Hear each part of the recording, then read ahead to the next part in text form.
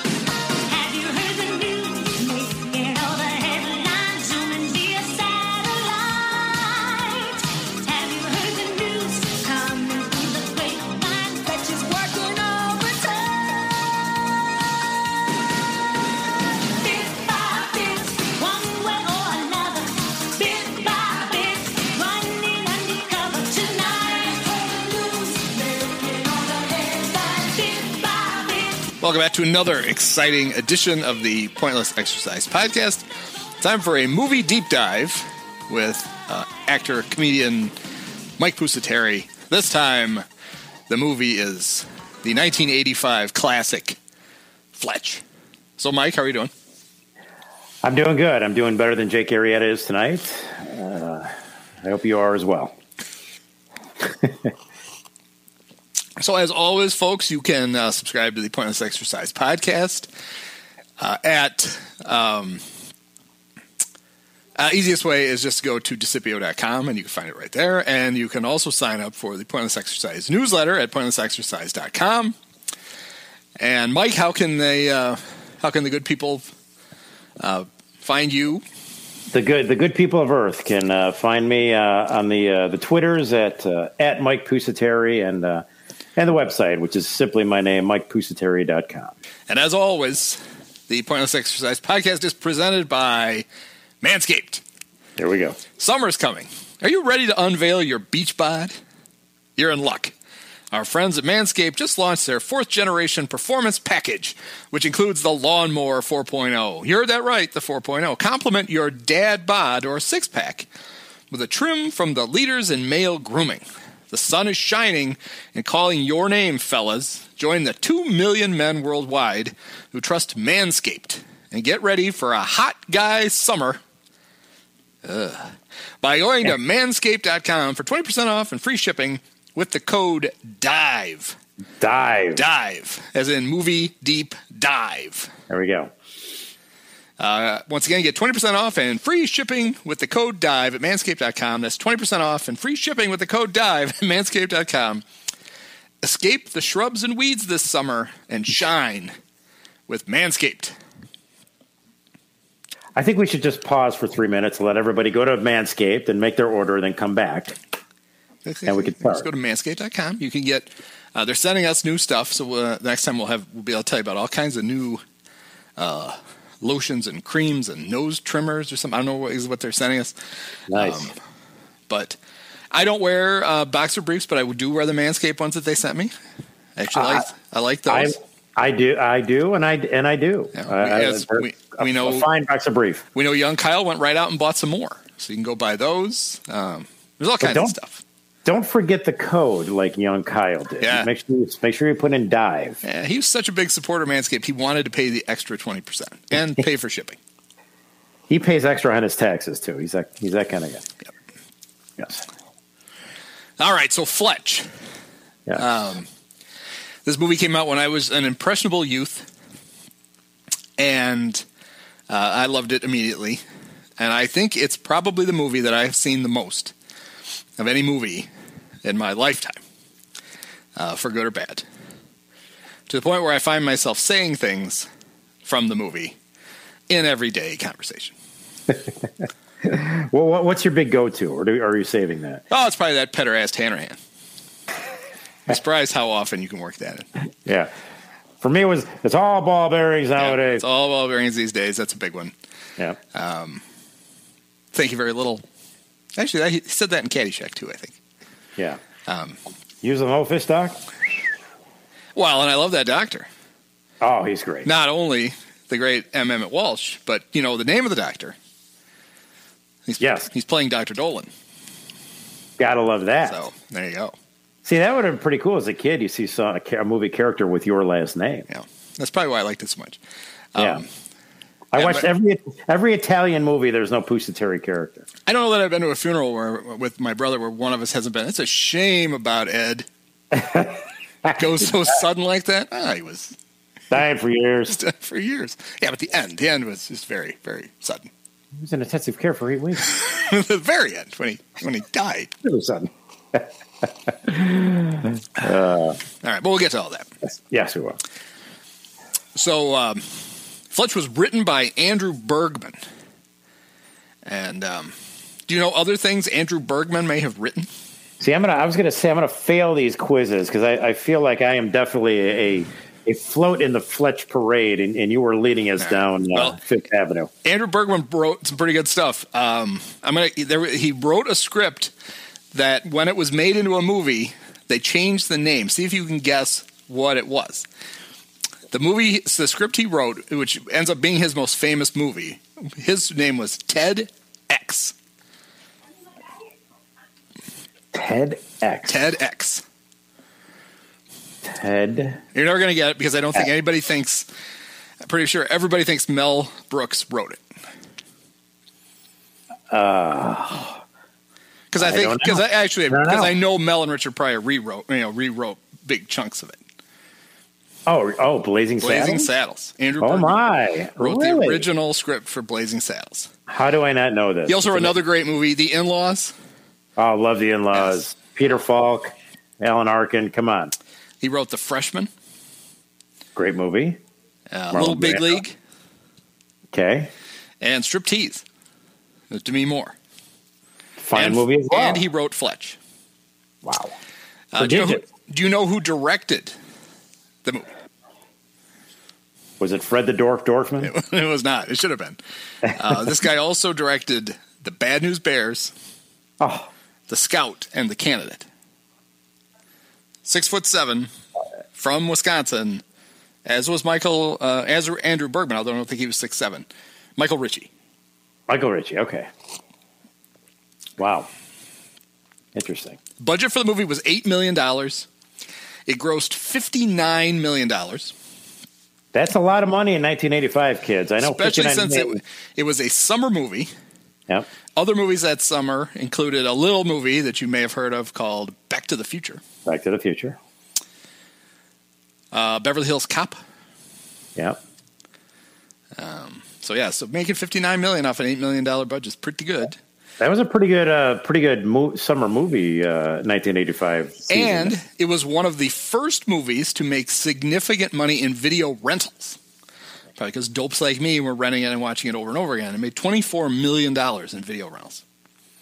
So kept Blockbuster going. The movie was rejected by basically every studio. They took a second round. They changed the name of the script they were pitching. Although I'm sure once you open it, you're like, well, this is Fletch. I already read this once. Because it's not like it was a secret, because it had been a successful book. They took a second round, but this time it had a benefactor. Michael Douglas convinced Universal that they should make it, and so they did. Why? He liked it. He had read it, I'm sure, for his production company or whatever, and said, it's pretty good. You should make this movie, and they made it.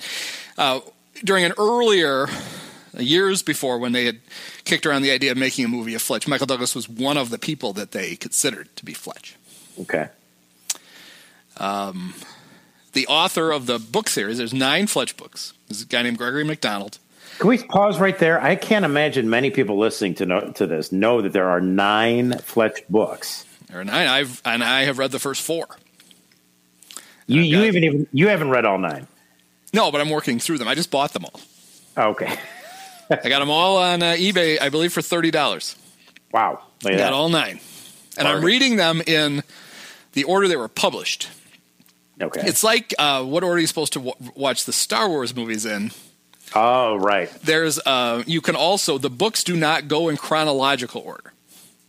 In fact, the book that I just finished, Fletch and the Widow Bradley, is the youngest Fletch that you can read.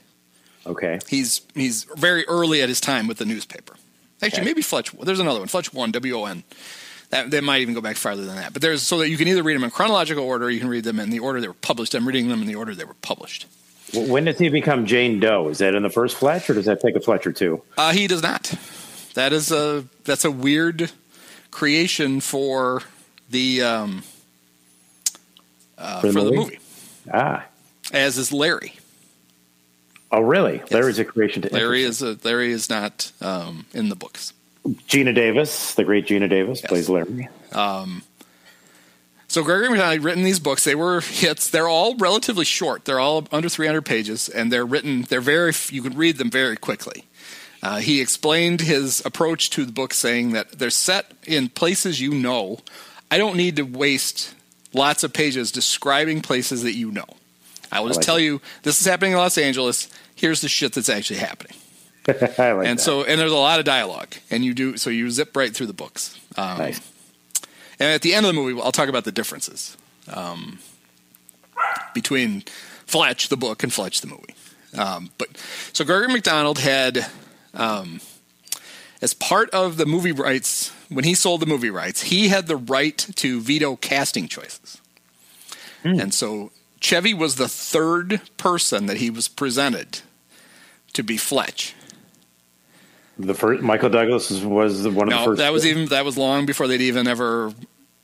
That was just a name they had kicked around. They'd never gotten to the point where they were seriously considering. Okay. So one of these guys is not really an actor, although he's been in movies. The other guy was in 1985. Still probably the most bankable actor in Hollywood. I think so by 1985 he was. But completely wrong for the part. So he was right to turn him down. They were Mick Jagger. Mick Jagger, really? Okay. And Burt Reynolds. Oh, Burt would have been interesting. I do love Burt. Yeah. He would have just had to have been, wouldn't he have just had to have been the bandit? Isn't that what you'd have gotten without the cowboy hat? He'd have been the kind of the smirking smartass. No, I'm glad Gregory McDonald turned him down. Yeah. With Jerry Reed as the newspaper editor. Yep. That could be our new thing at the end with the Trey Wilson thing. I mean, who would Jerry Reed have played?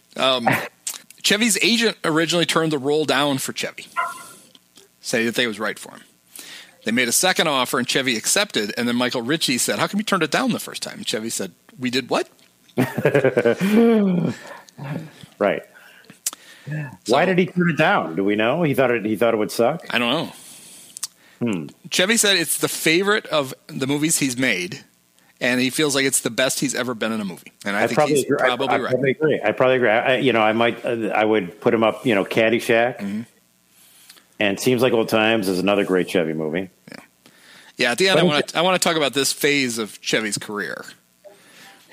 Do people, we're old, me in particular, but do people understand Chevy Chase, in that time frame, late 70s, early 80s, there was no bigger star than Chevy Chase. Yeah, he had just made Vacation 2 years before and had just gotten out of rehab.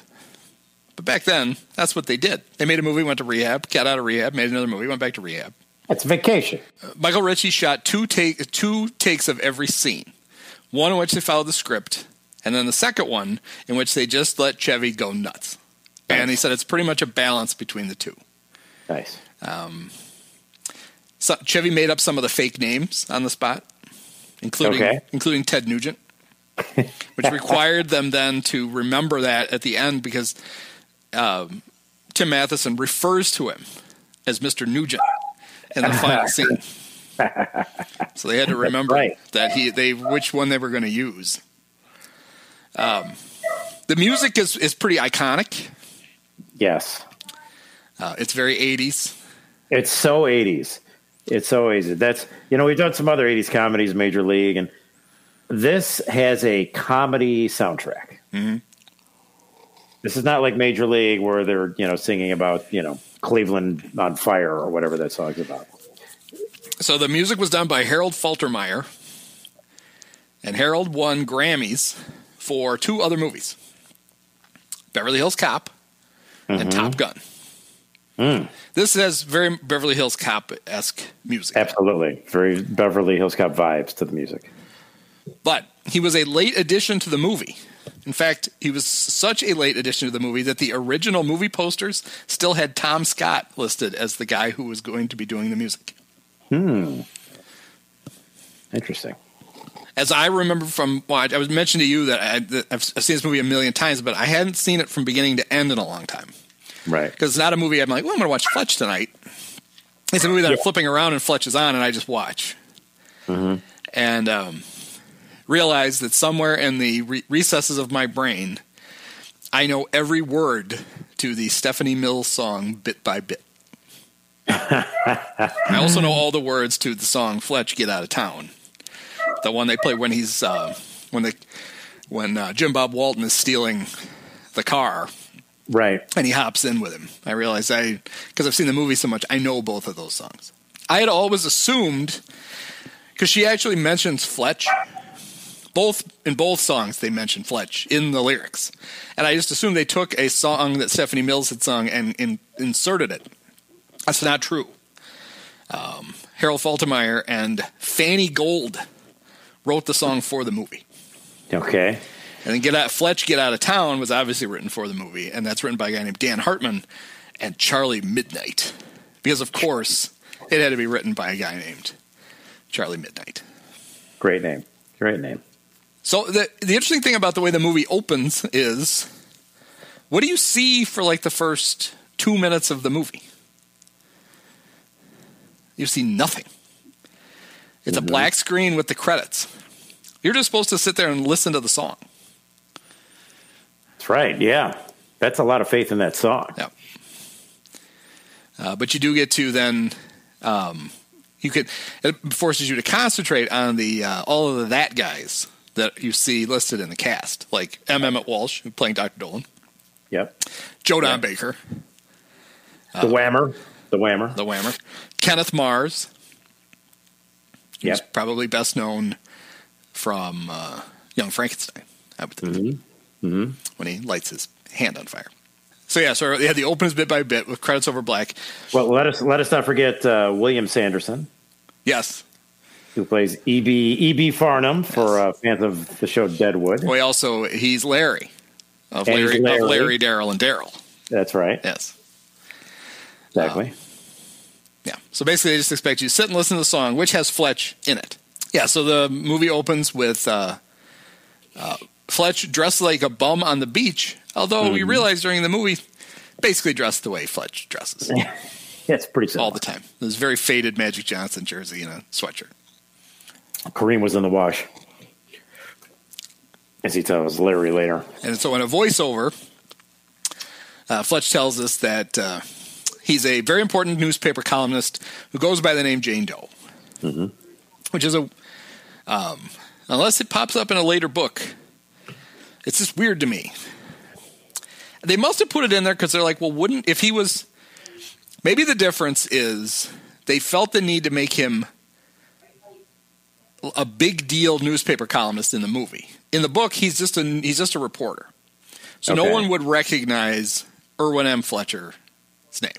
Esquire, right. But if he's supposedly this hotshot newspaper writer, I guess he's got to have a fake name or he's not going to be able to go undercover. Right.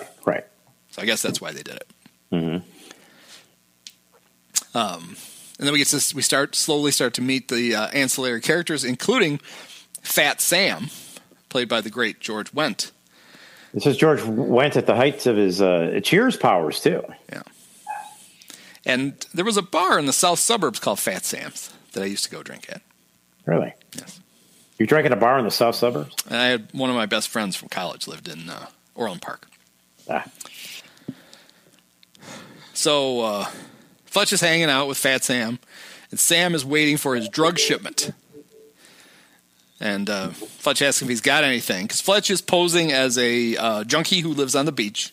Right. So he can find out who's backing the drug trade on the beach in Los Angeles. Like when? When it comes, it comes. I got some reds. You don't mean communists, do you, Sam? Everything a joke to you, Fletch? Everything, Sam. Then we meet another bum who lives on the beach, a guy named Gummy. Yeah. And he's just been beaten up by the cops, which becomes important later. Yes. And then we see Pledge Chairman Eric Stratton, damn glad to meet you, peering at them through binoculars. Recruiting for Delta pledges through his binoculars. He's watching them on the beach. And I always get the feeling we're supposed, because they're talking about the cops, I think we're supposed to think right then it's just one of the cops, like keeping an eye on. Definitely. Yes. They're trying. Yeah, that's definitely a misdirection. So one of the interesting things about having Chevy Chase and Tim Matheson in a movie together and having scenes in a movie together was the original choice for Eric Stratton in Animal House was Chevy Chase. Oh, okay. John Belushi, not so cool with that idea. Right. And they basically convinced the studio, because I don't think John Landis wanted Chevy either, was that he was too famous to be believable as a college student. That he's just going to be Chevy Chase. And you can cast Chevy Chase as a 20-year-old college student, and all anybody's going to see is Chevy Chase. When really, Belushi I think he's right. Which really, Belushi just didn't want to make the movie with him. Right. They famously hit a rift at SNL. Yeah. Right. Although if that's Landis's reasoning, he does have a good point. I don't think Chevy could have passed as a 20-something college. No, and it's one of those things where, of course, the studio's just trying to cram as many stars into a movie as possible, figuring that means more money for them. Yeah, well, it means less risk. It means they bring in a star brings an audience. That's what I mean. They're gonna. It's guaranteed to sell more tickets if Chevy Chase is in it. That's why all movies are superhero movies today. Yeah. There's a built-in audience for them. Yeah. I think Chevy made Foul Play instead, if I have my years right. Okay. Another fine movie, by the way. Yep, very good. So Chevy was, I'm sure not. He was fine with it because he's such a nice guy. Yeah. Fletch is making the rounds on the beach. He sits down next to another beach indigent named Creasy and tells him Sam doesn't have anything yet. And they both try to figure out, how does Sam get his drugs? How does he get it? He sits there in his chair. He doesn't have shit, and then he's got shit. What you don't realize at the time is that's really the whole movie, is figuring out how does Fat Sam get his drugs and who are they coming from? Right. So then Fletch is making his way from the beach, and he is stopped by Otter. Right. I mean, Alan Stanwyck tells him he'll pay him $1,000 to come to his house and listen to a proposition. Excuse me. Yeah. I have something I'd like to discuss with you. What's that? We can't talk about it here. Why not? Because we can. Are you on a scavenger hunt, or I just forget to pay my dinner check? I mean, I'd be happy to pay it. I want you to come to my house, and then we'll talk. You got the wrong gal, fella. I'll give you $1,000 cash. What? Just come to my house and listen to the proposition. If you reject the proposition, you keep the $1,000. And your mouth shut.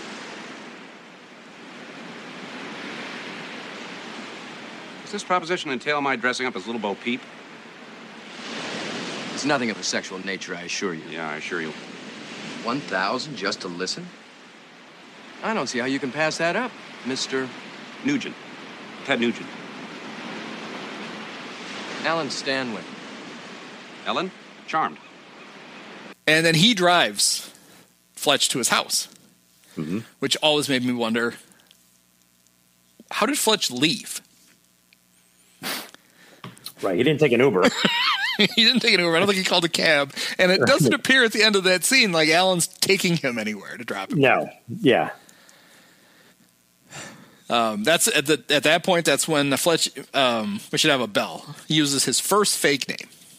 When asked who he is, his name is Ted Nugent. Yes. So they drive to Alan's house, which has not one but 2 fountains. So you know he's rich. Mm-hmm. Let there be no doubt. What? I came this close to buying this place. Then I found out Hopalong Cassidy killed himself here. Blew it for me. Who? Hopalong Cassidy. Bow and arrow. Very weird. What, are you doped up now? Don't talk to me like that, assface. I don't work for you yet. So Now that sounds like an improv to me. it does. Yeah. And then we see the lovely Mrs. Stanwyck. Yes. Or it could have been Bunny Lebowski. I'm not sure who we saw, but somebody was laying by the pool. She had all of her toes. She did. So they go into the very fancy study that Alan Stanwyck has in his house. Here's my proposition. I'm all ears. I want you to murder me. Here. On Thursday. I'd like you to shoot me dead.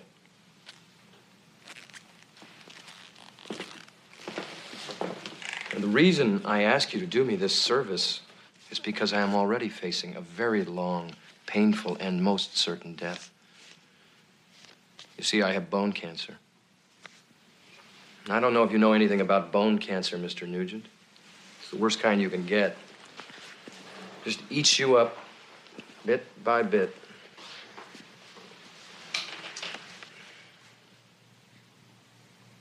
You don't look sick, Mr. Stanwyck. I don't feel sick, not yet. They tell me it'll start getting bad in about a month. After that, I'd rather not be around for it. Why don't you try suicide? Believe me, I've thought about it. But my company's taken out a very large life insurance policy on me. Suicide would nullify my insurance. But murder does not.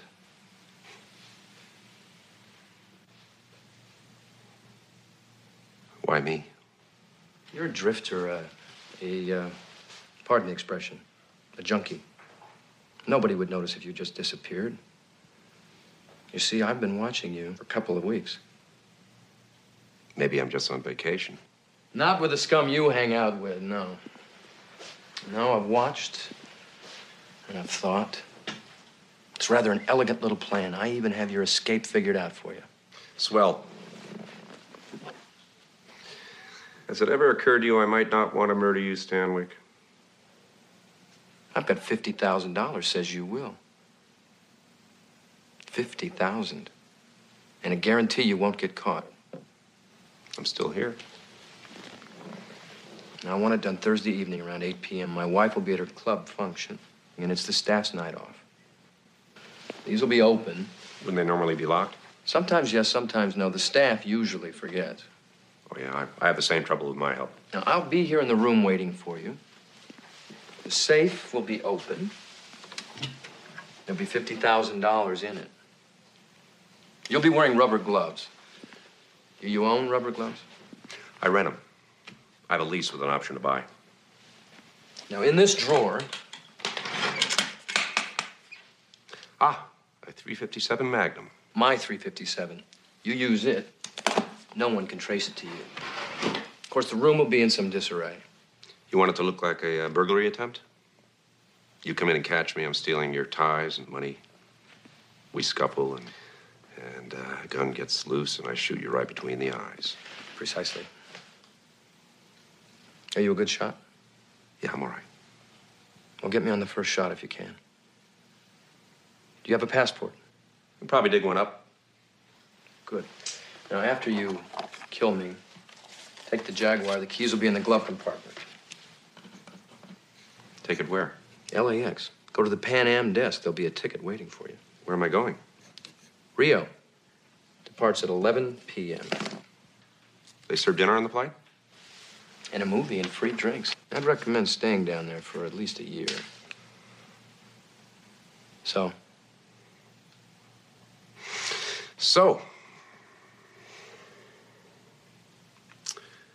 You've certainly thought this out. I'm not someone who leaves a great deal to chance. Those will be open. Now, don't worry about that. Just take care of the gloves, the passport, and the aim. I'll take care of everything else. gun, the money, tickets, and the dying. That's right. Looks like you get the hard part. What do you say? You'll be doing me and my family a great service. Will you kill me?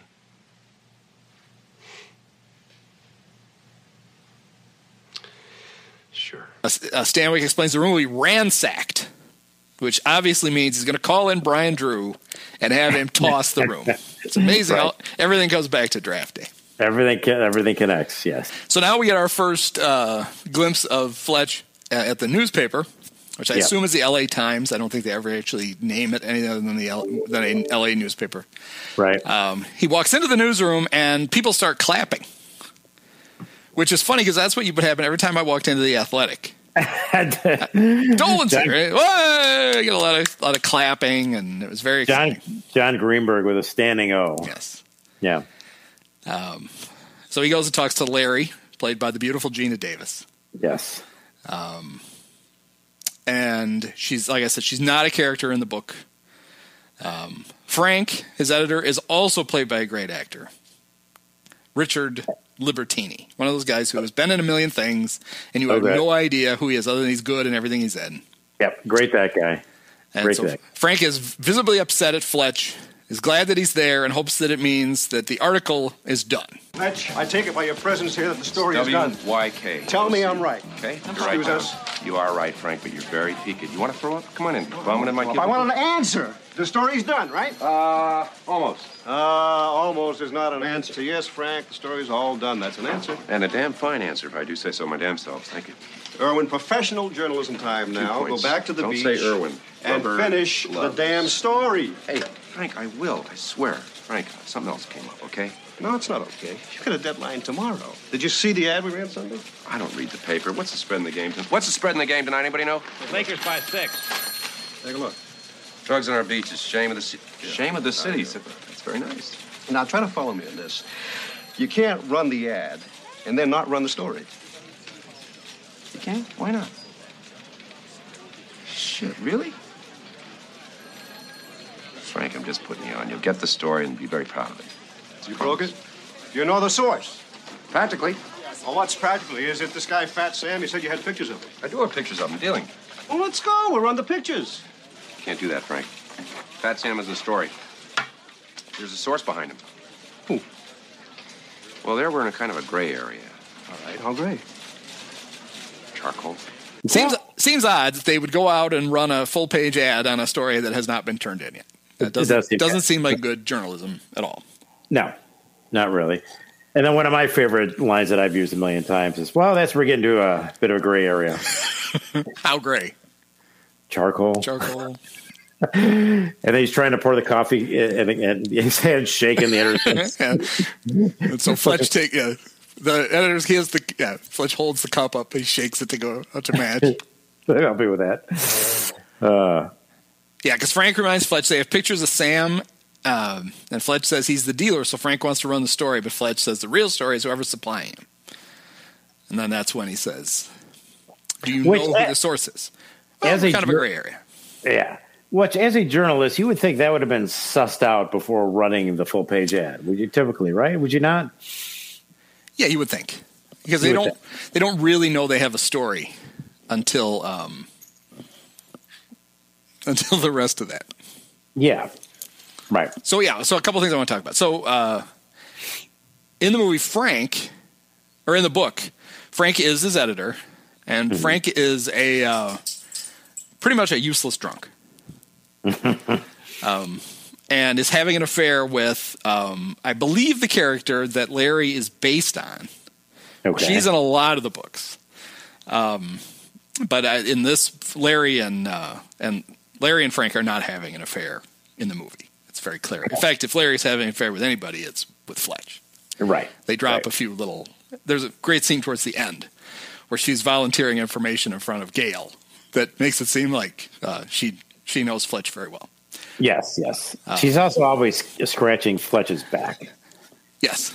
Yeah, and that's in fact where they go. They gotta go to the microfilm, And so the way it's shot is you see the microfilm kind of jerking around on the thing, and you hear him going left, right, a little bit to the left. Then you realize she's scratching his back. It doesn't have anything to do with the microfilm being adjusted. Yes. Right. You gotta love that. Yeah, so Larry's helping Fletch do some research on Alan Stanwyck. Mm-hmm. And she tells him everything's recent. Alan married into Boyd Aviation. He was a test pilot, and he's a member of the JCs. Mr. Stanwyck's parents, Marvin and Velma of Provo, were unable to attend the wedding. Those are 3 names I enjoy: Marvin, Velma, and Provo. And he sees an article about a cancer benefit that Alan was at with Dr. Joseph Dolan, who the last time we had seen in a movie was taking random shots at Navin R. Johnson at a gas station. That's right. As M. Emmett Walsh played the psycho in The Jerk. Outstanding, yes. And so Fletch wonders out loud, I wonder if that's his doctor. To which Larry says, there's only one way to find out. Where do you know Alan from? We play tennis at the club. Really? California Racket Club? Right. That's my club, too. I don't remember seeing you there. Well, I haven't been playing for a while because of these kidney pains. All right. Now, how long have you had these pains, Mr. Barber? No, that's Babar. 2 B's? 1 B. B-A-B-A-R. That's 2. Yeah, but not right next to each other. I thought that's what you meant. Arnold Babar. Isn't there a children's book about an elephant named Babar? I don't know. I don't have any. No children? No elephant books. Open wide. Say No. No, it's an odd name. I don't recall having seen it on the club registry. Well, I don't formally belong. I'm a guest of my aunt's. Your aunt? Right, Mrs. Smith. Joan or Margaret? Uh-huh, right. Well, which one? Margaret. Funny old bird. Yeah, is she ever? I could tell you some stories. I bet. You know, it's a shame about Ed. Oh, it was. Yeah, it was really a shame. To go so suddenly like that. He's dying for years. Sure, but the end was very, very sudden. He was in intensive care for 8 weeks.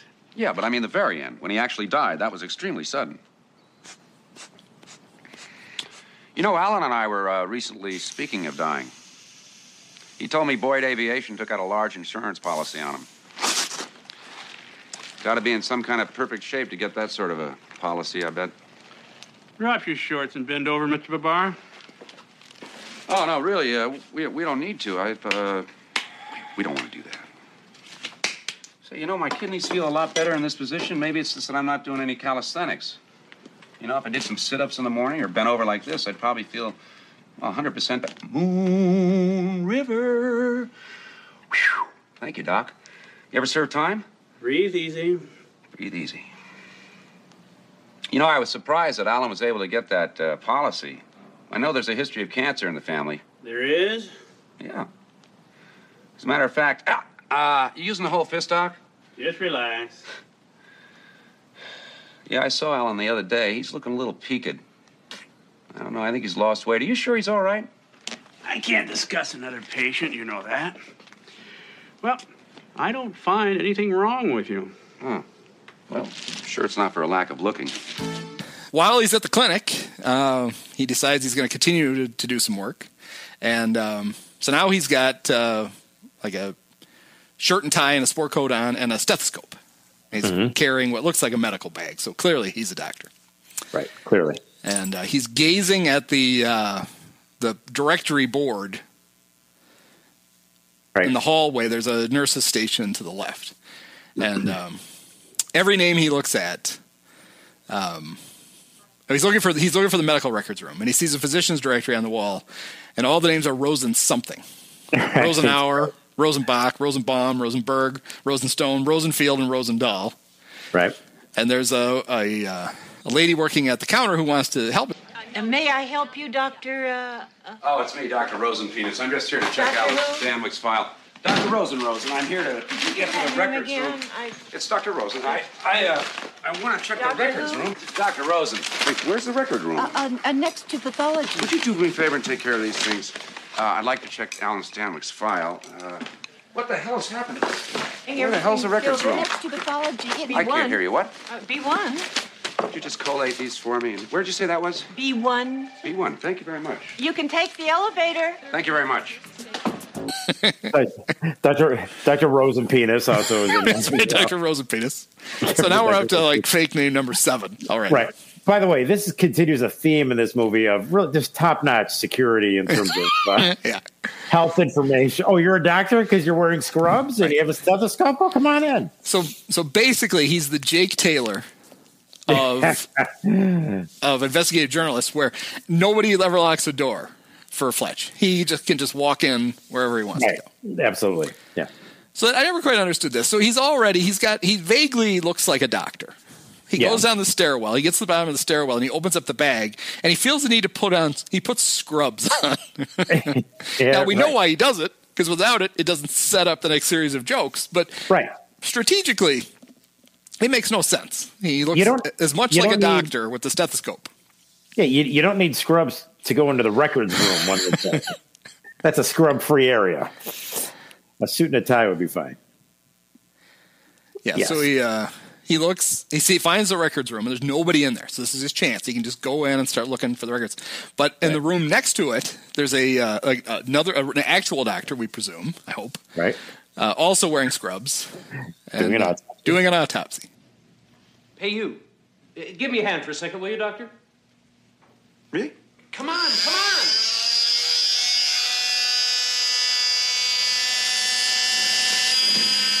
Yeah.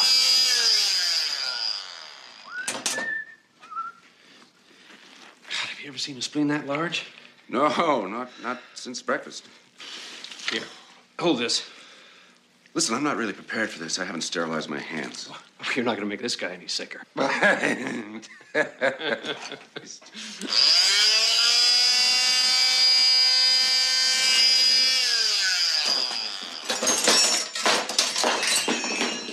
get it.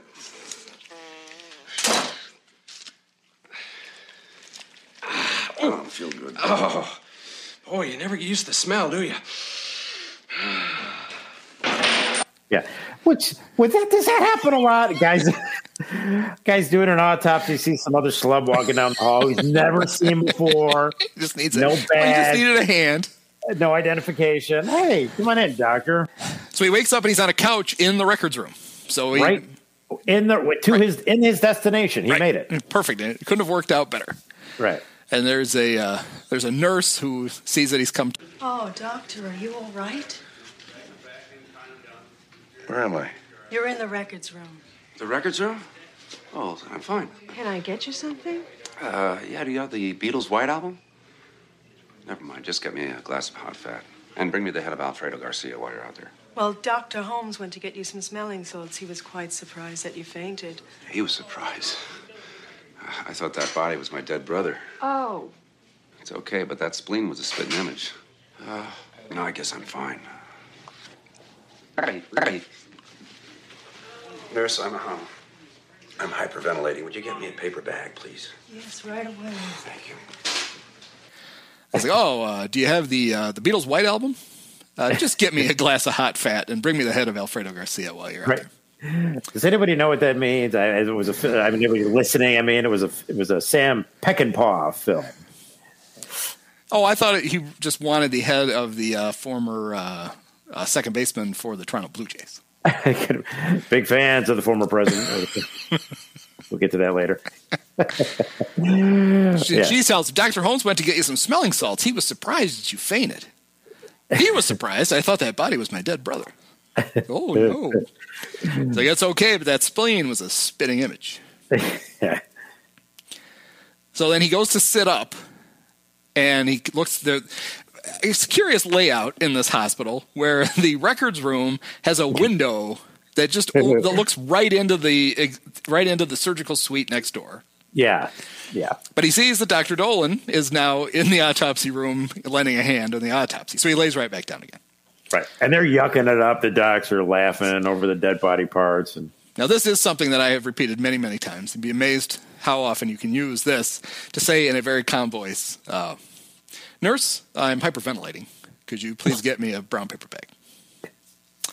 So she goes off to find a bag, and he sneaks over to the computer and looks up Alan Stanwyck, finds out where the records are, and he's reading through it as the nurse is taking it. She's come back with the bag, and now he's reading it. She's pulling it out of his hands because he's clearly not supposed to be helping himself to the medical records. Right. And he goes, "Oh, one of my associates was doing a biopsy on this man, and he had a melanoma or a carcinoma, some kind of a noma, but there's no record of it here." And she's like, "Well, if he had one, it would certainly be in here." And then there's a great shot of right over her shoulder, you see into the autopsy room, and Dr. Dolan is pouring coffee into the mouth of Dr. Holmes. They're having a great time in there. They're yucking it up, yep. And she goes, "Oh, wait, here it is. Surgical remover of 2 moles. Tissue was benign." By the way, clearly before HIPAA, this era. Right. You don't have to prove you're the guy's doctor. You just, nothing. I heard this guy might have something. Can we look it up? Right. He goes, "There's no mention of cancer in here at all, is it?" And she's like, "Nope, that's it." So this was 1 month ago. In other words, according to this hospital, Alan Stanwyck does not have cancer. She goes, "I guess not." He goes, "Well, he'll be so relieved." And then as he walks by the autopsy room, he has blown up the paper bag, and he pops it. And Dr. Holmes drops the spleen or whatever it is that he had in his hand. This movie, one of the great things about the movie, there's a lot of stuff in it. It's only an hour and 38 minutes. And they don't waste any time. Right, he's at the club.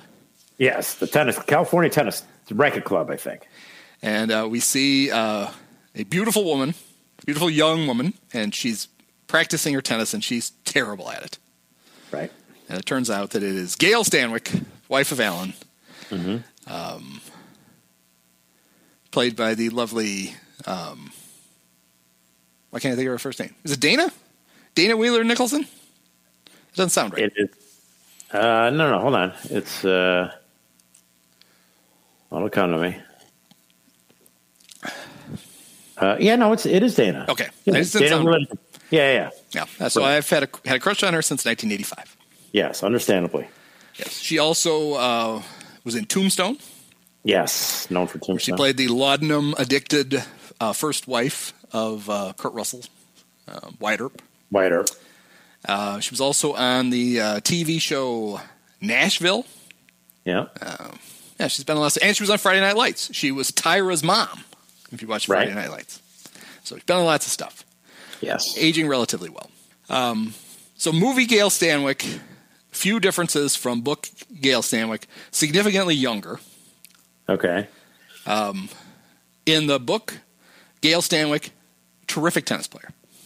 Make a huge point. They make a big deal out of what a great tennis player she is. So clearly, Dana, not a good tennis player, became easier just to make her a terrible tennis player instead of a good tennis player. Okay, gotcha. Also in the book, she immediately has sex with Fletch. Because she wants to, even more than he does. She just really wants to. So, big change is the Gail Stanwyck character. Because in this movie, she's a very, very nice, very relatively innocent person. Well, the reason the premise of them meeting is that Fletch is teaching her how to play tennis because she's terrible. But if she's great at tennis, what's the premise of how do they meet in the book? It's almost the exact same scene. He comes up and pretends that he was at the wedding. Okay. There's no jokey tennis part. Gotcha. Okay. Yeah. In fact, this part I think is almost verbatim. Gail Stanwyck? Yeah. I haven't seen you since the wedding. You look great. I do? That's very sweet of you. You know, I have to confess something to you. I must have been pretty plowed at your wedding. I don't have any idea who you are. Not my wedding, your wedding. Oh, my wedding. Yes. Thank God. Yeah, doesn't really help me. Are you a friend of Alan's? Well, yes, we used to fly together. I'm John. Oh, John. Oh, Kevin. Now, John who? John Cocktoe. It's a beautiful name. Well, it's Scotch-Romanian. It's an odd combination. Yeah, well, so are my parents. Do you mind if I practice some more? I have to work on my ground stroke. You bet. Go ahead.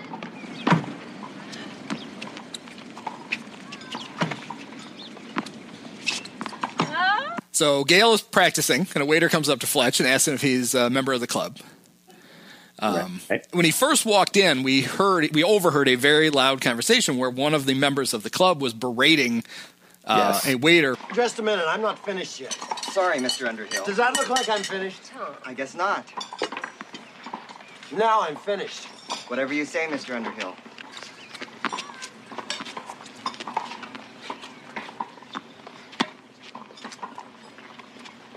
I imagine you're expecting a nice gratuity, right? Maybe next time. So Fletch has heard that, and so when the guy comes up and asks him if he's a member of the club, he says, I'm a guest of the Underhills. Excuse me, senor. You are a member of the club? No, I'm not. I'm with the Underhills. They are left, senor. That's all right. They'll be back. He went out for his urinalysis. Would you like some drinks, senor? While you wait, I will put it on the Underhill's bill. Yes, very good. I'll have a Bloody Mary and a steak sandwich and a steak sandwich, please. Very good, senor. Oh, hi. So how's Alan? What are you asking me for? He's been so busy lately, I hardly see him. He's been preoccupied. With what? I don't know. Personal stuff. Whoa! Look, I hit one. Not bad. You know, lobs are a very important part of the game. Sorry, sir. Let me show you a couple of things. Here. Stand here for a sec. Now, look. When the ball comes, face the ball like this. See? Yeah. And then pivot your body and step in like that. Swing. Step in with your left foot, just like this. Okay? Go ahead, try one. All right, go ahead. Get in that ready position. Yeah. And the ball's going to come now. I want you to pivot. Ready? Yeah. How many did you put in the machine there? I thought I put a lot, but... Yeah, well, that's it. It's finished. Good. Much better. You know, I must be having an off day. I'm usually a fabulous player. Well, I have this effect on a lot of women. Bet you do. You know, the reason I was asking about Alan is that I bumped into him this morning, and you know what I can't figure out? Alan's in Utah. I can't figure out what I was doing in Utah this morning. I'm very flattered, but I'm also very married. You are trying to hit on me, aren't you? How did you guess? I'm such a heel. I don't know what came over me. If I had a nickel for every one of Alan's flyboy buddies who tried to pick me up, I'd be a rich woman. You are a rich woman. See what I mean? You are a rich woman. Yeah. See what I mean? See what I mean? And then my favorite, just the way a scene starts, all you see is Fletch sitting. He's got a terrible, plaid sport coat. But he's sitting in a chair with, inexplicably, a bandage covering just his nostrils on his nose. Right. And you hear a woman's voice go, Sugar, Mr. Poon? Sugar, Mr. Poon. So he's gone to see Gale Stanwyck's father, the president of Boyd Aviation, where Alan works, and he is posing as a securities investigator, an SEC investigator, and the Kenneth Mars is playing, I guess, Mr. Boyd, and he's very irritated that he's having to do this thing. He wants to know what this is all about. I thought the vice president knew I was opening the door, but the Secret Service, they whack. This is blood. Washington. Sugar, Mr. Poon? No, never. Thank you.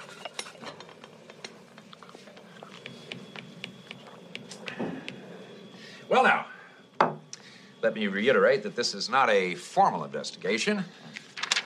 That is, if Alan Stanwyck isn't involved in any improprieties. Alan Stanwyck is not involved in any improprieties. I don't know where the SEC comes off even making such an accusation. Well, now, you know that, and I know that, but somebody's bucking for a promotion. It's probably that pederast Hanrahan, I don't know. All I know is if I don't go back with something, you and your son-in-law are going to be the scapegoats of the week. Unbelievable. This is unbelievable. I mean, look at this. They even want to know what he's doing in Utah. Utah? Oh, Jesus H. Christ on a popsicle stick. First of all, Alan Stanwyck does not own one single share of stock.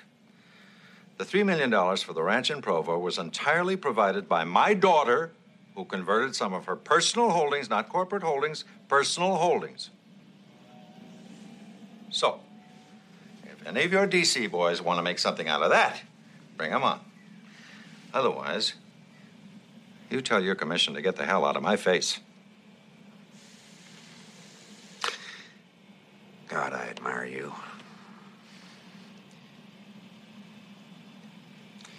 Well, consider this case closed. Look at this. It's even stopped bleeding. That's something. My pleasure. Well, thank you and good day. Oh, by the way, what kind of a name is Poon? Comanche Indian. Somebody's probably bucking for a promotion. Probably that petter-ass Hanrahan. Now, again, no ID, no tag, nothing identifying him as a member of the SEC. Just tell him you're from the SEC. That opens all the doors. Right. He looks nothing like Nick Saban. There's nothing to give an SEC hint of any sort, but nope. But it's totally believable. Yeah, and it's also the SEC shows up to investigate, and the president of the company doesn't have like his lawyer with him or his accountants. He's just going to handle it himself. He's himself, right? And then on his way out, one of my favorite things, he stops to tell the secretary that he needs a name and number for Jim Swarthout. Oh, Madeline, Frida lost the number for Alan's realtor in Provo, Utah. Could you give me that real quick, please? Jim Swarthout? Yeah. No, I'm sorry. Who are you again? I'm Frida's boss. Who's Frida? My secretary. Great line. I'm Frida's boss. Who's Frida? My secretary. So now he's driving home. As I pulled up to my palatial imitation apartment building, I observed the familiar red Oldsmobile Buick of Mr. Arnold T. Pants, Esquire, attorney for the former Mrs. Irwin Fletcher. Time to use the service entrance.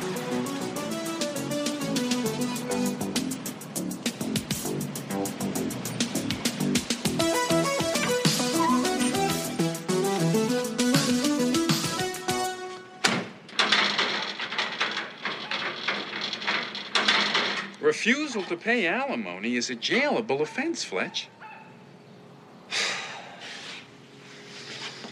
What about trespassing and loitering? I am neither loitering nor trespassing. I have simply chosen an advisable location to await my client's delinquent husband. Well, I don't like to discuss business on the lanai. Let's go inside. Okay. If you're wearing rubbers, leave them outside, would you? Arnold T. Pants. Now, Arnold T. Pants is played by George Weiner. What else do you remember George Weiner from? I mean, I'm trying to think. He's in so many things. He's a great that guy. Yes. I think the guy, I immediately recognize him as Colonel Sanders from Spaceballs. Yes, there you go. Yes. That's it. That's probably how most people would recognize him. Yeah. And so basically, he's telling him that Fletch is late with alimony. Can we just pause and just honor the name Colonel Sanders? Yes, and it's spelled. I didn't know this till I looked it up. Colonel Sanders in Spaceballs is spelled Sandurz. Colonel Sanders. Excellent. Perfect. So he gets the best name, and then so the first time I saw this movie, I was 12, and this was like the coolest thing I'd ever seen. He walks into the living room of his apartment, and on the wall is a basketball hoop. Yes. And this huge collage of Magic Johnson, like going in for a layup. Right. And he pulls on this thing, and the basketball dislodges from its little perch on the wall, and he goes to shoot it. And he shoots it, then he grabs Arnold Pants by the shoulders and gives him a light headbutt and goes, and the foul. Little one-on-one. He draws the foul. You owe Wendy $918. She doesn't need it. She's been living with somebody for months, and I know it. I don't know what you're referring to. Wendy maintains her own residence. This stinks. I empathize with your plight, Fletch. However, you threw her out. She was sleeping with everybody. You should have proved that in a court of law. My lawyer was a bum. Oh, I agree. I think she slept with him, too. You may be right. Are you serious? That's history, Fletch. You owe us $918. Hey! I think our problems may just be solved. Ed McMahon. Think I just won $1 million. Yeah, Irwin M. Fletcher, you choose. Woo-wee. Oh, boy, I lost again. Sorry. This is no joke, Fletch. If some kind of payment isn't made, I'm going to have to contact your paper. Garnish your wages.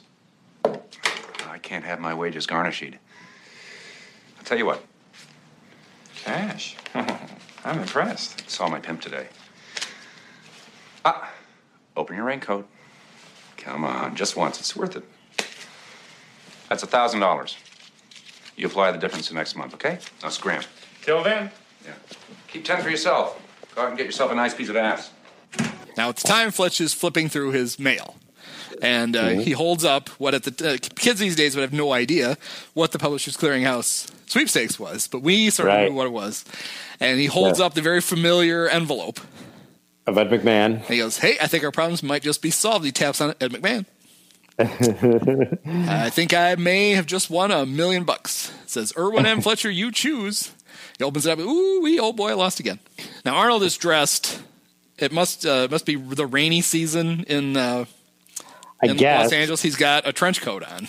Yeah. And as Fletch goes to hold him the hand of the money, he pulls it back a little bit. He goes, "Oh, open your raincoat. Come on, it's worth it." So he hands to him and goes, "There's $1,000. Apply the difference next month. Keep 10 for yourself. Go ahead and get yourself a nice piece of ass."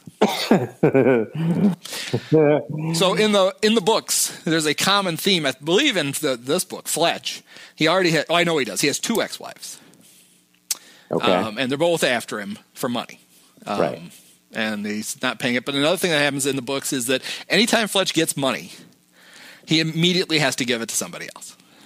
Okay. So the fact that he got the $1,000 from Alan Stanwyck, it made perfect sense that a day later he would be handing it all over. And so he's back to having no money again. Fletch perpetually has no money, basically. Yeah. So he decides he needs a little rest, and he lays down on the bed. And he closes his eyes, and the next thing you hear, Chick Hearn's voice. Ah, the great Chick Hearn. Ladies and gentlemen, our guest is the most valuable player of the National Basketball Association 6 times. From the Los Angeles Lakers, the all-time scoring champion of the NBA, Kareem Abdul-Jabbar, and he's coming off a game that was second to none in his brilliant career. You got to be proud. Oh, definitely, Chick. It was a great effort, but, I had a lot of help, and we're just glad to be here. Hey, how about Fletch? Well, wow, what can I say about Fletch? He's been fantastic. He boxes out for us, gets the tough rebounds, does the tough things that we need to win. It's great working with him. I don't know where we'd be without him. Well, let's take a look at the play. He is actually 6'5" with the afro 6'9". Pretty good dribbler. Comes in deep. His club is behind by 1 point at this stage. Fletch comes in, puts the ball through the legs. What a great play, and he puts it up and in, and the Lakers have the lead. Hope, was that some kind of a play? You know, this gritty kid from the streets of Harlem really creates excitement. $4 million a year, that's true, but he earns every nickel of it. Look how he shakes off 4 or 5 defenders with ease. Fletch, he truly defines grace under pressure. Kareem, by the way, in 2 of the funniest movies of the 80s. Yes. And there's a baseball connection to both. Originally cast in his role in Airplane was Pete Rose. Really? Yes. But when they had to shoot it, it was baseball season, and so they had to recast it, and they got Kareem instead. Okay. So the baseball connection, obviously, and this one is there's a great Tommy Lasorda joke coming up later. Right. But they actually, and you can find pictures of this on the internet, they actually filmed a scene where Fletch dreams that he's pitching for the Dodgers, and Tommy comes out to take him out of the game. Oh, really? They actually filmed that scene at Dodger Stadium, but they didn't use it in the movie. Ah, excellent. So now we're back at the beach, and Fletch is talking to Larry on a payphone. And he tells her to check out Stanwyck from his Utah days and a guy named Jim Swarthout. And then we see the cops all of a sudden descend on the beach, and they're chasing after Gummy. Yep. Cop grabs Gummy, punches him. Fletch runs in. The cop kicks Fletch in the nuts, but they take off with only Gummy. Fletch picks up a rock or a brick, I don't know what it is, and throws it and busts out the window in the back of the car. Quite a throw, by the way. Yes. Yeah. But the cops just keep going. Mm-hmm. And so one of the other drifters or whatever, Creasy, he's like, "Fletch, man, you're nuts." And he's like, "They didn't want me. I broke out their window. They didn't even stop to come back. They only wanted Gummy." So the mystery continues. Foreshadowing, right, yes. A piece of the puzzle revealed. So Fletch asks Frank for some more time on the story. Come on, Frank. Relax, will you? I need a little more time. I could be onto something here. You onto something? Good. What? I don't want to spoil your surprise. Read about it tomorrow. What? What do you want? Don't point. Speak! I need Fletch for a second. She needs me. Nothing on Utah or Jim I Swarthout. know, honey. We have to put this on the back burner right now. Give me right here, right here. You want to give me just a little hint? All right, Frank. There just may be some cops involved in all this. Did you say cops? Yeah. Because that's the one thing I did find. It's from last month, so it was in the unsorted pile. What's this? More cops. Frank, I need to go to Utah. Utah? Yeah, Utah. It's wedged in between Wyoming and Nevada. You've seen pictures. What about finding the source? I have some ideas. Come on, Frank, say yes. I'll buy you some new deodorant. Go to transportation, get a ticket. My hero. Nothing to it. And I was just in Utah last month. Oh, you were? Yeah.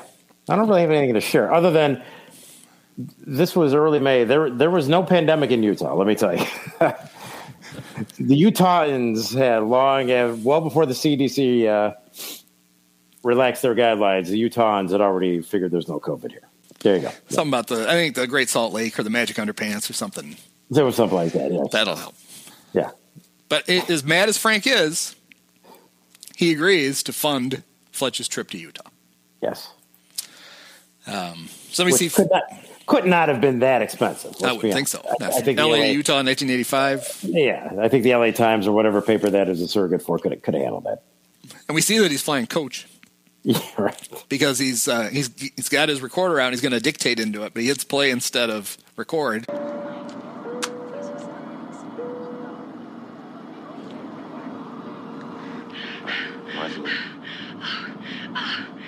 You're not recording this, are you?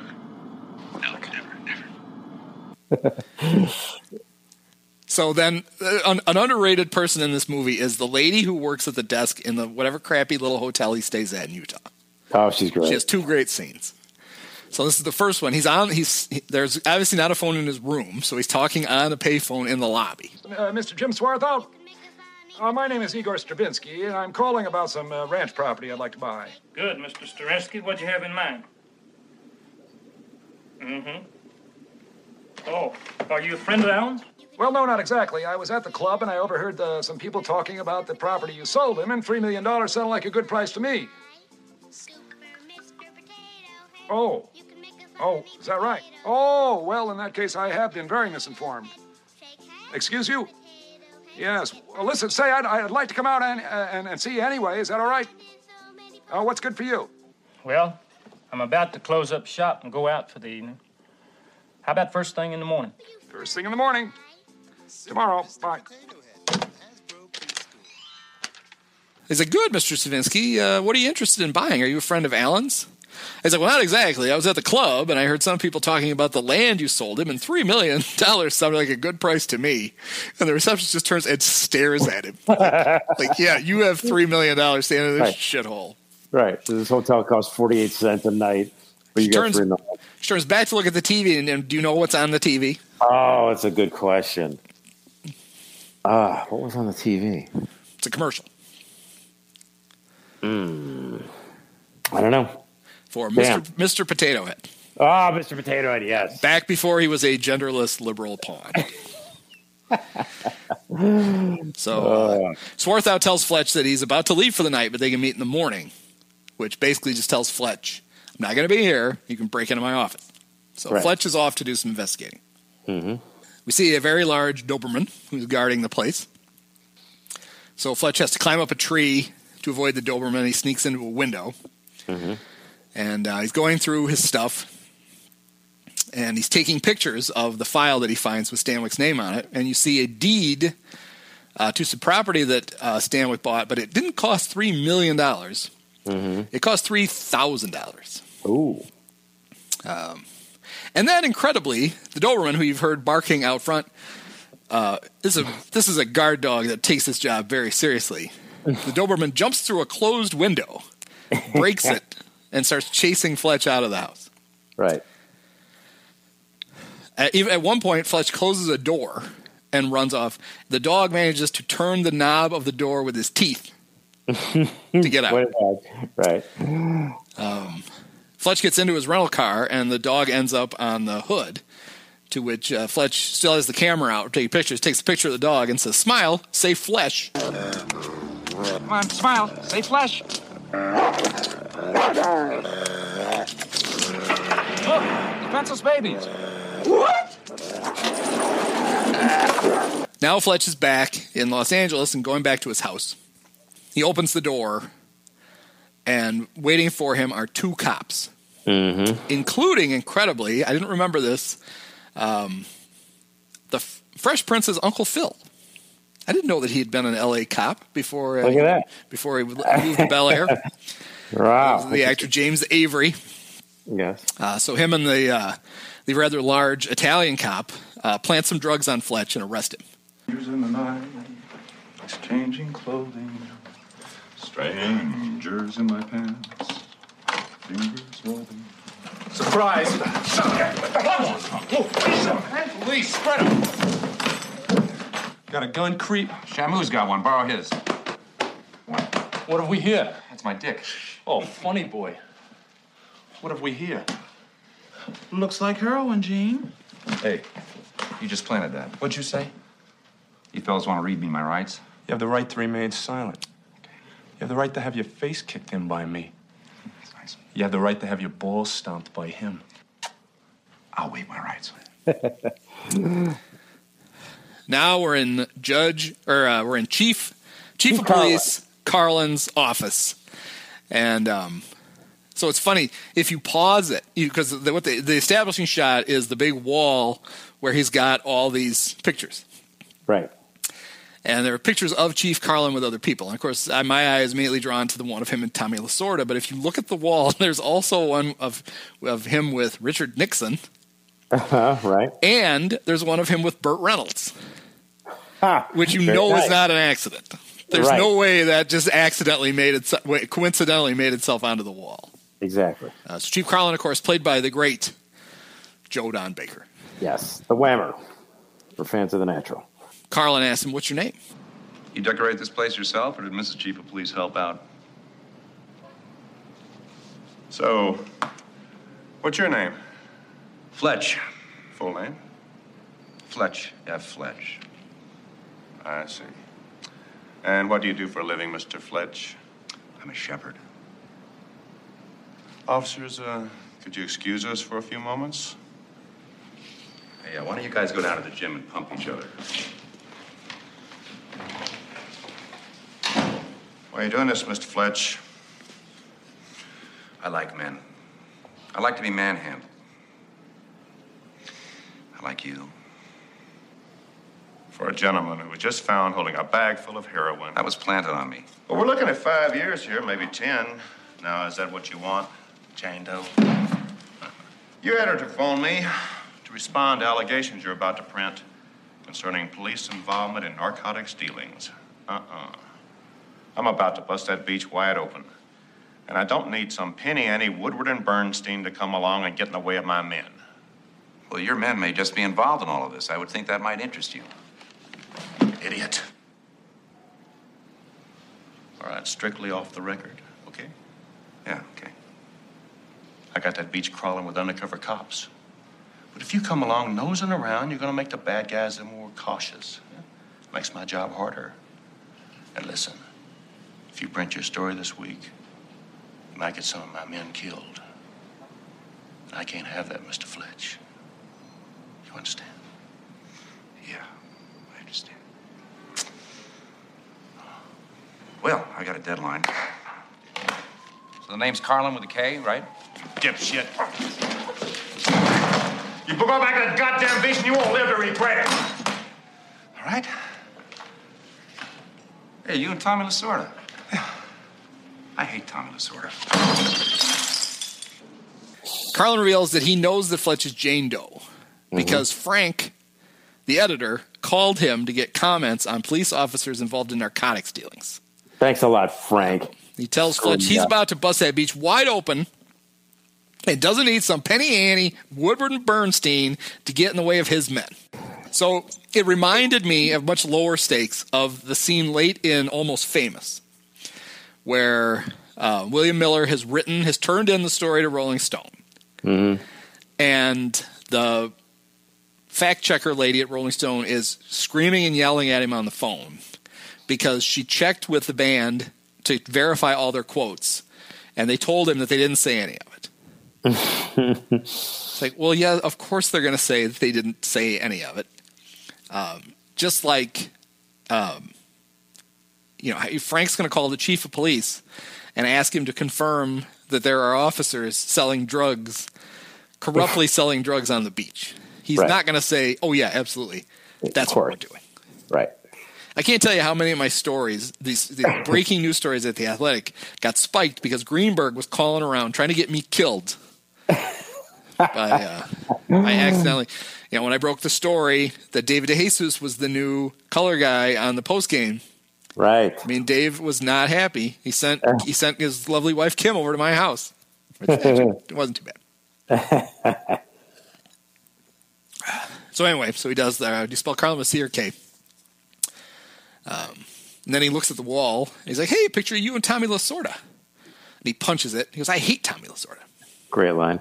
So the judge, I can't call him the judge, the chief and the two cops take Fletch down to an empty part of the jail. Not a good sign for Fletch. Never a good sign, right? Puts him in a cell, and Fletch says something like, "Well, you can't keep me here forever." And she's like, "Oh, I'm not gonna." And he's got a switchblade in one hand and a gun in the other. And he goes, he tells Fletch he's going to shoot him. Then he's going to take the knife and stab himself in the arm and claim it was self-defense. Yeah. He goes, "We don't do it much anymore, but back in the day," and Fletch realizes that he's serious. Yeah. So he goes, "So what'll it be, Fletch?"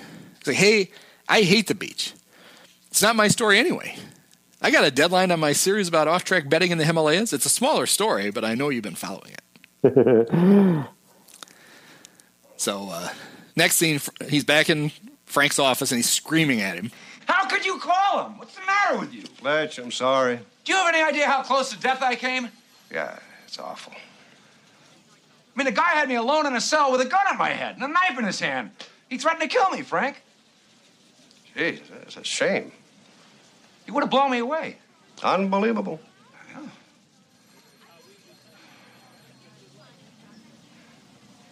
You don't believe me, do you? Nope. He thinks I made it up. Unbelievable. Fletch, I need an article from you by tomorrow. You believe me, don't you?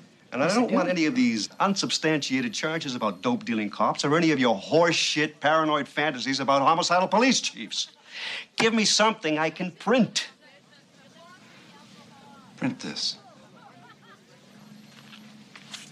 Me too. Hey, watch it. You're on thin ice, Larry. Now, Frank, who takes out a full-page ad to promote the stories, doesn't believe his reporter. No. Is that what you're telling me? Okay. He doesn't. Great. Makes sense. So I love this. He goes, "Give me something I can print." Fletch goes, "Print this," and he flips him off. And then so does Larry. But she uses the wrong finger when she flips him off. Nice. And so Frank gets mad, but he doesn't yell at Fletch. He goes, "Hey, you're on thin ice, Larry." Yeah, Larry's fault. So now Fletch is off to Boyd Aviation to continue his investigations.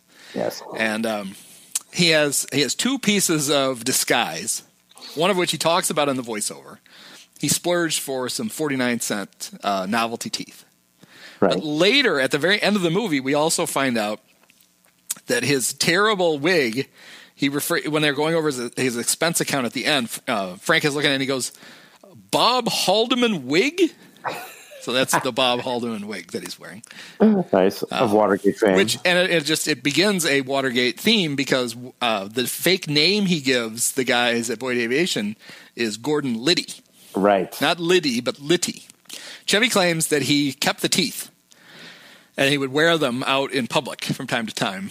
And he said if he had the hat and the teeth on, people didn't recognize him.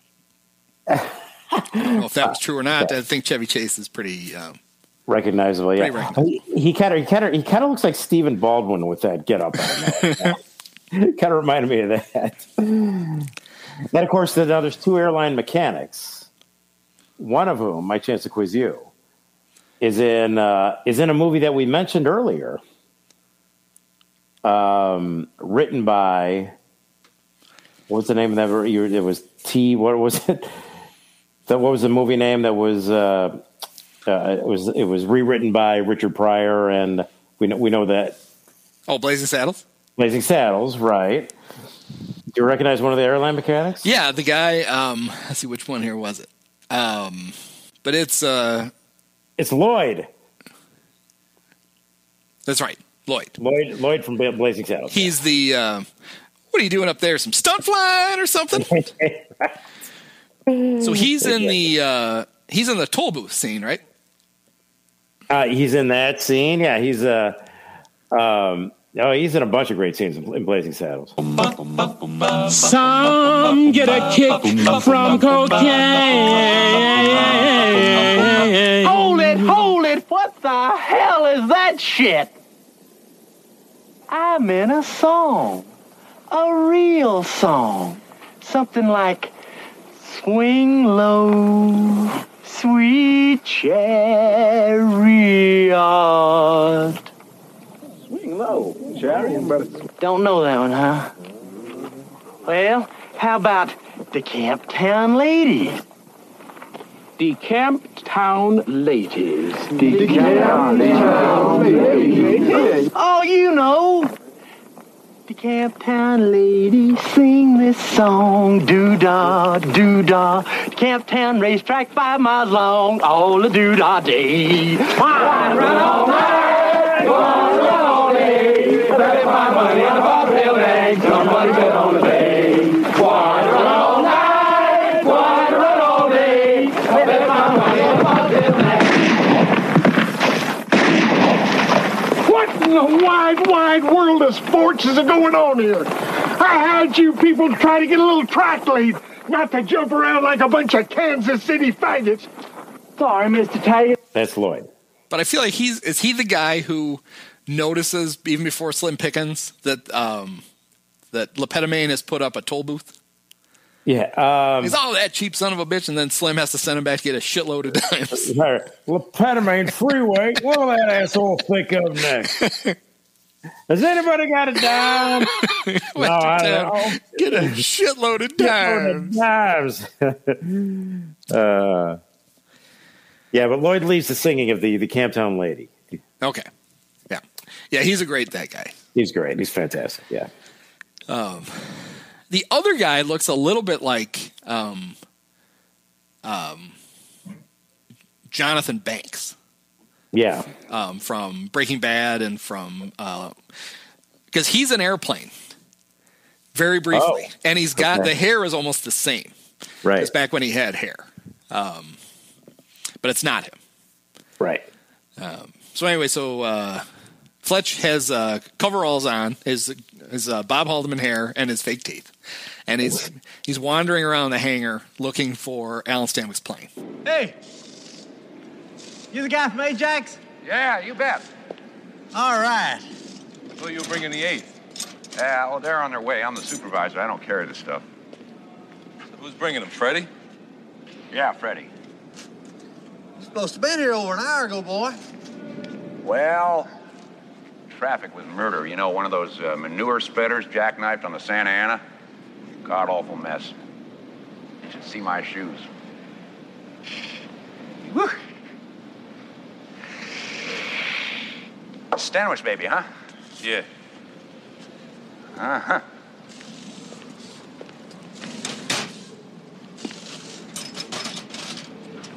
Looks well used. He's back and forth to Utah every weekend. Oh, is that right? What is he, a Mormon? I don't think he's doing a whole lot of singing with the Tabernacle Choir. These executives, they live hard. You know what I mean? Oh, I sure do.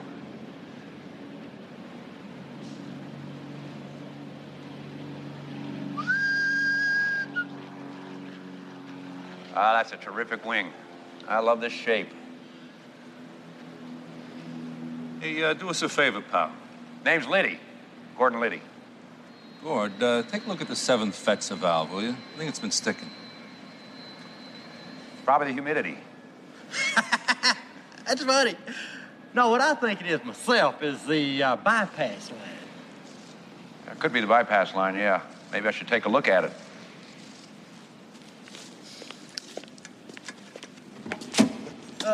Gordo. Back here? Don't tell me my business, boy. Just checking the luggage. Somebody ought to clean these windows. There's a tremendous buildup of gook all over them. Look at that. You use a lot of fuel to go to Utah? That's what I always ask you. Burns enough to go to South America and back. South America and back. Is that right? Yeah. But I always kid him about it. I say, what are you doing up there? You doing some stunt flying or something? What's he say? Well, he don't say nothing. He just gives me that look. You know, he's got that look. Yeah, he don't say nothing. He just gives him that look. Well, sure, he's the boss. Here, let me take a crack at this Fetzer here. Gordon. Yeah, I know where it is. I'm just getting a bird's eye view here, and, What do you think? It's the bypass line, right? I think it's the bypass line, yeah. I'm gonna need some pliers and a set of 30-weight ball bearings. Why? Yeah, tell you what, I gotta go to my truck. If Fred gets here before I'm back, you can tell him to start without me. What the hell you need ball bearings for? Oh, come on, guys. It's so simple. Maybe you need a refresher course. Hey, it's all ball bearings nowadays. Now, you prepare that Fetzer valve with some 3-in-1 oil and some gauze pads. And I'm going to need about 10 quarts of antifreeze, preferably Prestone. No, don't make that Quaker State. Wash those windows. They've got filth and muck on them. There is a tremendous amount of gook on these windows. Just checking the luggage is a great line to use in everyday life, by the way. Just checking the luggage. Look at it. Just checking the luggage. So he's back at the club. Buenos días, señor. Oh, hi. Where's Mrs. Stanwyck? In her cabaña, señor. Oh, yeah, I'm supposed to meet her there. It's Cabana 6, right? Cabaña 1. 1, right. You would like something to eat or drink, señor? Actually, I would. Charge it to the Underhill, señor. Yeah, that's right. Do you have any caviar? Si, señor. Beluga, but it is $80 a portion. Well, then I better just take 2 portions of that. How's the lobster thermidor? I recommend it, señor. Good, that'll be fine. Bring 2 bottles of Dom Perignon to Cabana 1. Very good, señor. And put down $30 for yourself, huh? Muchas gracias, señor. It's the nicest place. And he goes, this is the nicest place. So he knocks on the door, and we see Gail has just gotten out of the shower. Who is it? It's John. John who? It's John. John Levins. I don't remember. John Cocktoaston? Hi. Hi. I was hoping you'd say that. Oh, I just got out of the shower. Yeah. Can I borrow your towel for a sec? My car just hit a water buffalo. Nice place you have here. I'm surprised to see you. What are you doing here? I ordered some lunch. You ordered it here? Well, I knew this is where my mouth would be. I really should change. No, I think you should stay the same wonderful person you are today. I mean, put clothes on. So the food arrives, and there's 2 busboys bringing it in. Right in here. It's good. It's very nice. One nice setup? Oh, thank you. I'll take care of it. Give each other $20, okay? Put it on Underhill. Oh, muchas gracias. Sierra del Fuego. So now Gail comes back, and apparently putting on clothes just meant blow-drying her hair and putting on a bathrobe. Right. Not that I'm complaining, but... And she goes, all of this goes on the Underhills? Oh, all this goes on the Underhill's bill. Yeah, well, I saved his life during the war. You were in the war? No, he was. I cut him out. Oh. Well, I can't believe I'm doing this. This is great. Let's eat. Let's eat. Quick cut to the Underhills sitting at their table, getting their bill. Good bill, señor? Oh, thank you. $400 for lunch. Your guest, señor. What guests? We don't have any guests here today. 2 bottles of Dom Perignon, $100 a pop. Jesus H. Christ, where is he? He is with Miss Stanwyck, señor. Where's she? Cabaña 1. Jesus H. Christ. So Fletch asks Gail if he can ask her a question. Do you mind if I ask you a question? Depends on the question. Want some more champagne? Yes. Are you still in love with Alan? No. I mean, no, you can't ask me that question. Ask me another one. Why'd you let me in? Because I'm bored. If you're so bored, why didn't you go to Utah with Alan? Well, Utah's not exactly a cure for boredom. That's a good point. I mean, I've never even been there. I shouldn't say that. What about his parents? They live there. He hasn't seen them for years, so I've never met them. They don't get along well? Mrs. Sandwick, Yes? I'm sorry to disturb you. It's Ted Underhill here. Thanks for a great time. Gotta get out of here. Wait a minute. What is this? Someone of your acquaintance has charged a $400 lunch to my account. John, you don't know the Underhills? I'd appreciate the opportunity of discussing this matter with you. I'm just out of the shower. Can you wait a minute? I just have to wee-wee. Oh, yes, of course. I talked about on I think a different podcast about on this podcast, on the Rounders podcast, about playing asshole and how good I was at it. Well, there was one of my roommates. I had a thing where if I ended up, and I did most of the time, if I ended up ahead of him in the order and I could make him do things, anytime anybody knocked on the door, he had to yell, "I just have to wee-wee," every time. Oh. He didn't like that very much, but I sure did. That's. Do you still talk to him? Not for a long time. Not for like. I think he's like, I think we know why. Screw that guy. I'm never talking. Why did you do it? Well, I don't think it'd be fair for you to pay the bill. A $400 lunch tab? That's what I mean. It's outrageous, isn't it? It's way over the line. I'll cover it. Wait, you can't go out looking like that. He might spot you. Hold on. You look like you're the same size as Alan. Put this on. Nice suit. Just return it. Any other surprises? Yeah. My name is not John Cocktoastin. And I wasn't at your wedding. Who are you? I'm Erwin Fletcher, and I write a newspaper column under the name of Jane Doe, and it's not the food section, Gail. So, your husband hired me to kill him. She sits down, and he tells her Alan told him he's dying of cancer, but that's not true, and the ranch property in Utah isn't true, and that Alan is a bad guy involved in something very bad. Mm-hmm. She says she saw the deed to the land in Utah, and this is great. He pulls out photos. You know a guy named Jim Swarthout? Yeah. Swarthout's the man who sold us the ranch. Wrong. He sold you $3,000 worth of scrub brush. No, I saw the deed. You saw a forgery. This is the real deed. See, there's Swarthout's name. Now, if this were at all legible, you'd see what I meant. Look, here's the dog that tried to bite me. Here's the motel I stayed in. There's my car. The dog tried to bite that. There's the Mormon Tabernacle. Stop it. Stop. He's told me a lot of things. So far, not one of them has been true. So she says she needs to talk to her dad. Fletch tells her she can't. He goes, he knows she doesn't know him, but he asks for 24 hours. And she agrees, and he goes, "Are you a Lakers fan?" She goes, "No." It's like, "Well, I'd like to take you to a game." Underhill's still banging on the door, and she opens it, thanks him, says she'll take care of it, and then slams the door in Ted's face. And she's like, "What are you talking about?" He goes, "I'm talking about how much I'd like to take you to a Lakers game." And he goes, "If you need me, call the paper." And she goes, "What am I supposed to do for the next 24 hours?" What am I supposed to do for the next 24 hours? Act natural. I was afraid you'd say that. Fletch goes to Boyd Aviation, but he's not there to talk to anybody. He's staking out Alan's car. Mm-hmm.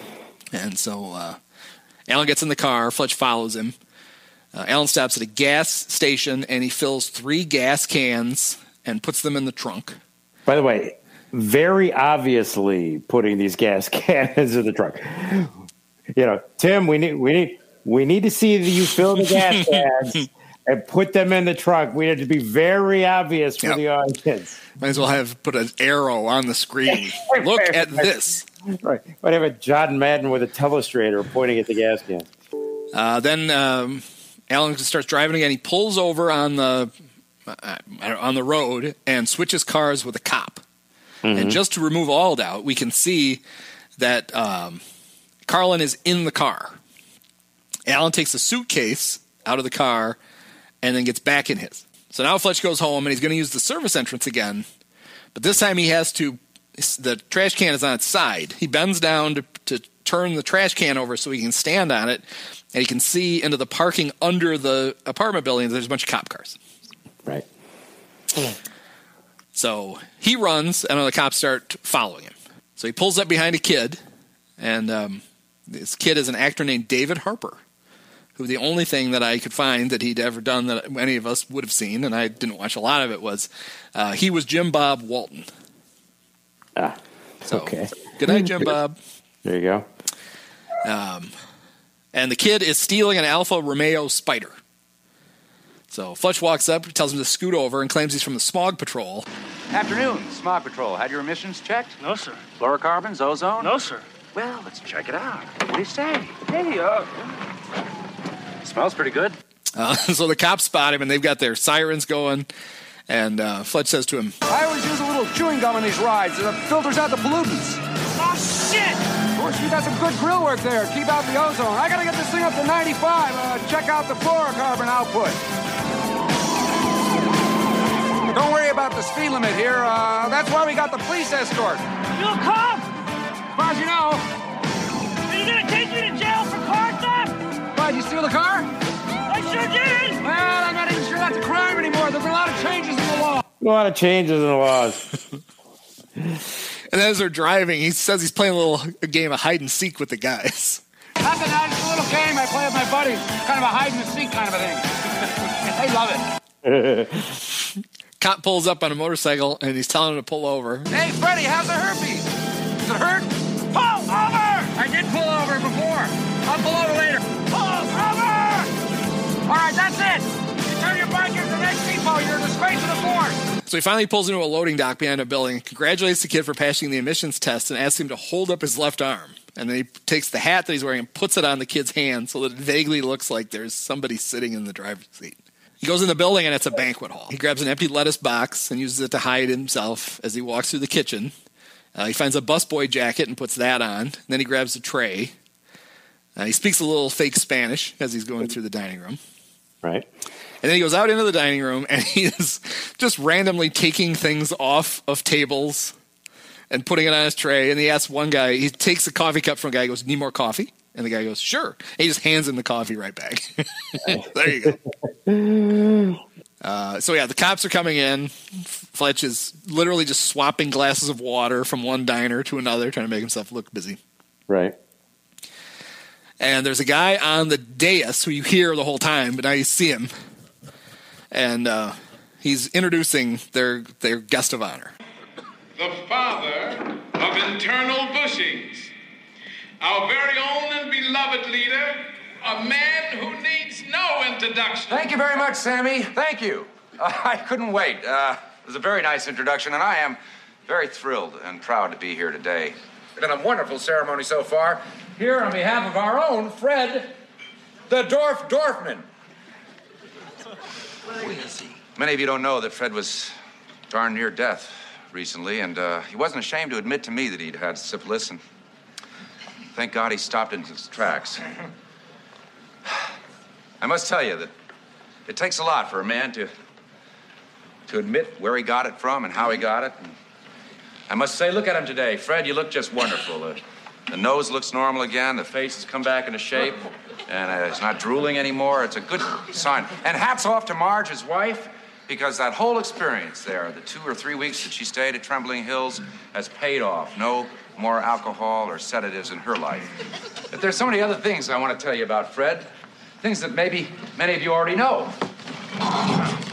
Sammy, you're not going to sing for us, are you? They're showing the stage.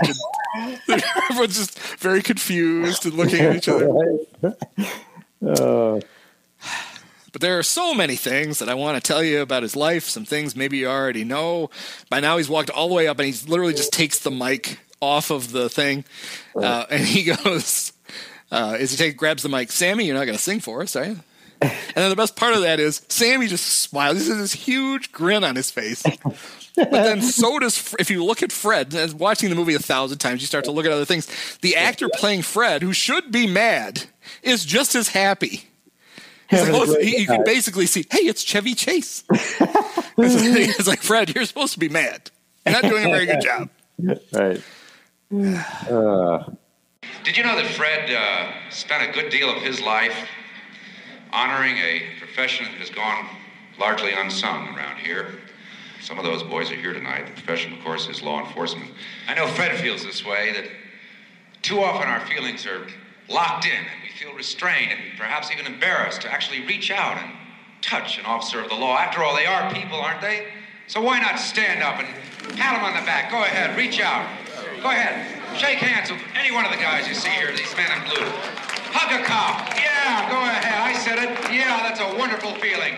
And then he starts singing the Star Spangled Banner, which is a brilliant move because they all stand up to look at the place. So he's blocking everybody. Yep. And then he gets them to start a nice round of hip, hip, hooray. And then he runs out the back. So now he goes to the airport. Mm-hmm. And do you recognize the actress who's playing the gate, or the, it was going to be a gate attendant because he's checking on his ticket. Right. In a lot of things. Who is she? That would be the lovely Alison LaPlaca. Ah, nice. Who is probably best known for, what was the name of the show? So when Fox first started, their very first lineup ever had this like romantic comedy show. And she was one of the 4 lead characters. Right. She was a very pretty woman and a pretty good actress. Duet. That was the name of the show. That's it. Okay. Mr. Stanwyck, you are confirmed on Pan Am Flight 441 to Rio de Janeiro tomorrow evening, 11 p.m., first class. That's terrific. Thank you. You reconfirmed this morning. You bet I did. I'm a bear for detail. I hope there's nobody sitting next to me. You see, I always travel first class, and I take both seats up. I'm in bridge construction. These foldouts take a tremendous amount of space up, and I need the space. I'm afraid there is someone sitting next to you. Ah, for God darn. Who is it, Mr. Sinlinden? No, the name's Kavanaugh. Kavanaugh? Ah, is that Morris or Pierre? Sally Ann Kavanaugh. Sally Ann, well, terrific. In fact, you purchased the ticket for Miss Kavanaugh. Doesn't mean I want her sitting next to me, does it? I'm sorry, the flight's full. She's connecting out of Provo. Oh, all right, fine. Provo, Spain? Utah. Once again, a lot of free information just given out about the flight and the passengers and who's buying the ticket. This is not your TSA. One of the teams, when I was the official scorer for the Snappers, we would amuse ourselves with stupid stuff up in the press box. And one of the teams had a guy from Provo. And so the PA announcer would be like, he's from Provo. And I'd be, Provo, Spain? No, Utah. That's a joke we probably did. Only amusing ourselves, probably 40 times. Well, worth it every time. So now he calls Frank and tells him the story's in Utah. He can't go back to his apartment because the cops are after him. Frank tells him if he goes to Utah to stay in Utah, and that if the story's not on his desk by 11:30, he's out of a job. Is 11:30, is that like a normal time to have a deadline met for a story? It seems like an odd time. Yeah. And it turns out it's 11:30 on this must be Wednesday. We must be up to Wednesday because Thursday is the big night that the murder's supposed to happen. Right. So he's off to Provo, Spain, and he goes to an apartment, and we see S. Kavanaugh on the mailbox, and he opens it up, and sure enough, she also may have won $1 million from Ed McMahon. Right. The door's unlocked, of course. So he walks right in. He looks around. He opens the refrigerator, and it stinks. So nobody's been there in a while. Yeah. He goes upstairs to look around, and he's looking under the bed when a guy with a gun walks in. Yes. Well, first he calls out Cujo. So this guy is either the greatest actor ever. Yeah. Or they found just some complete nitwit to play him. Either way, it works perfect. I'm going to go with the greatest actor ever. Yeah. I love this guy. So, you know the character's name? The character name? The caretaker. Did they give him an actual name? Watchman. Watchmen, the Watchmen. His name is Watchmen. Watchmen. Not even the Watchmen. Watchmen. No, just Watchmen, right. Who the hell are you? Get up. I'm up. Door was unlocked. Lock's busted. Well, there you have it. I work for the landlord. He told me to watch out for the place. Well, I commend him on his choice. What? I commend him on his choice. I was supposed to meet Mrs. Kavanaugh here. Who are you? I'm Don Corleone, Mrs. Kavanaugh's cousin. You know where she is? Moved out. Moved out? That's something. I just talked to her last week. She didn't say a thing about it. She moved out. So you're saying she moved out? This morning. This morning? God. We had so much to talk about. You know, Mo Green is out of the Tropicana now. My sons, Mike and Fredo, are taking over. What did you want under the bed?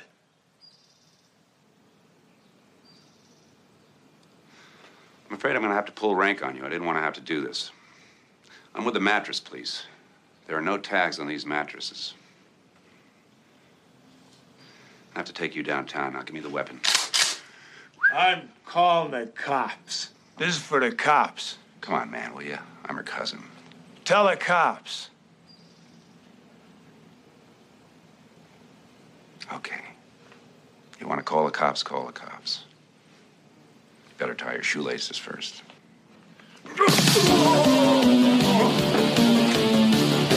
Okay, you want to call the cops, call the cops. Better tie your shoelaces first. The guy looks down, and Fletch kicks him right in the balls. And runs away, but the guy shoots out the back window of his car while he's fleeing. Right. Back to the lobby of the hotel with our favorite receptionist. And he calls Larry. Hey, Stretch, what's happening? Got an unbelievable story here. Yeah? Great. What can I do? Write this down. Sally Ann Kavanaugh. Sally Ann Kavanaugh. Check every hotel in L.A. Start with the ones near the airport. He's supposed to leave the country with her tomorrow night. Got that, honey? I love your body, Larry. The receptionist glares at. Now she's watching a ball game. Right. I don't know who was in the ball game. Now he drives out to a farm where he introduces himself to kind of a crotchety old guy as Harry S. Truman, who's a great man. I dropped the big one. He dropped two big ones. Yeah, two big ones. My parents are big fans of the former president. He's a good man. He's talking to Marvin and Velma about their son. He asks a few questions about Alan's insurance, just routine questions. And they're like, sure. Just start with a couple of the routine things. You and your wife are currently alive, I take it? Harry, if there's... That's just regulations. Now, you, Marvin, and your wife named Velma... Velma. ...are the parents of one Alan Stanwyck of Beverly Hills, Executive Vice President of Boyd Aviation. Check. Check. And when was the last time you saw Alan? Oh, about 10 days ago. 10 days ago? Yeah, he comes and visits us about every 3 weeks.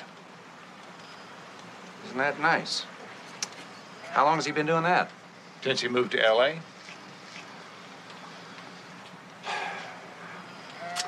Now, you'll pardon me if I seem a bit personal here, but I don't know how to put it. We understand that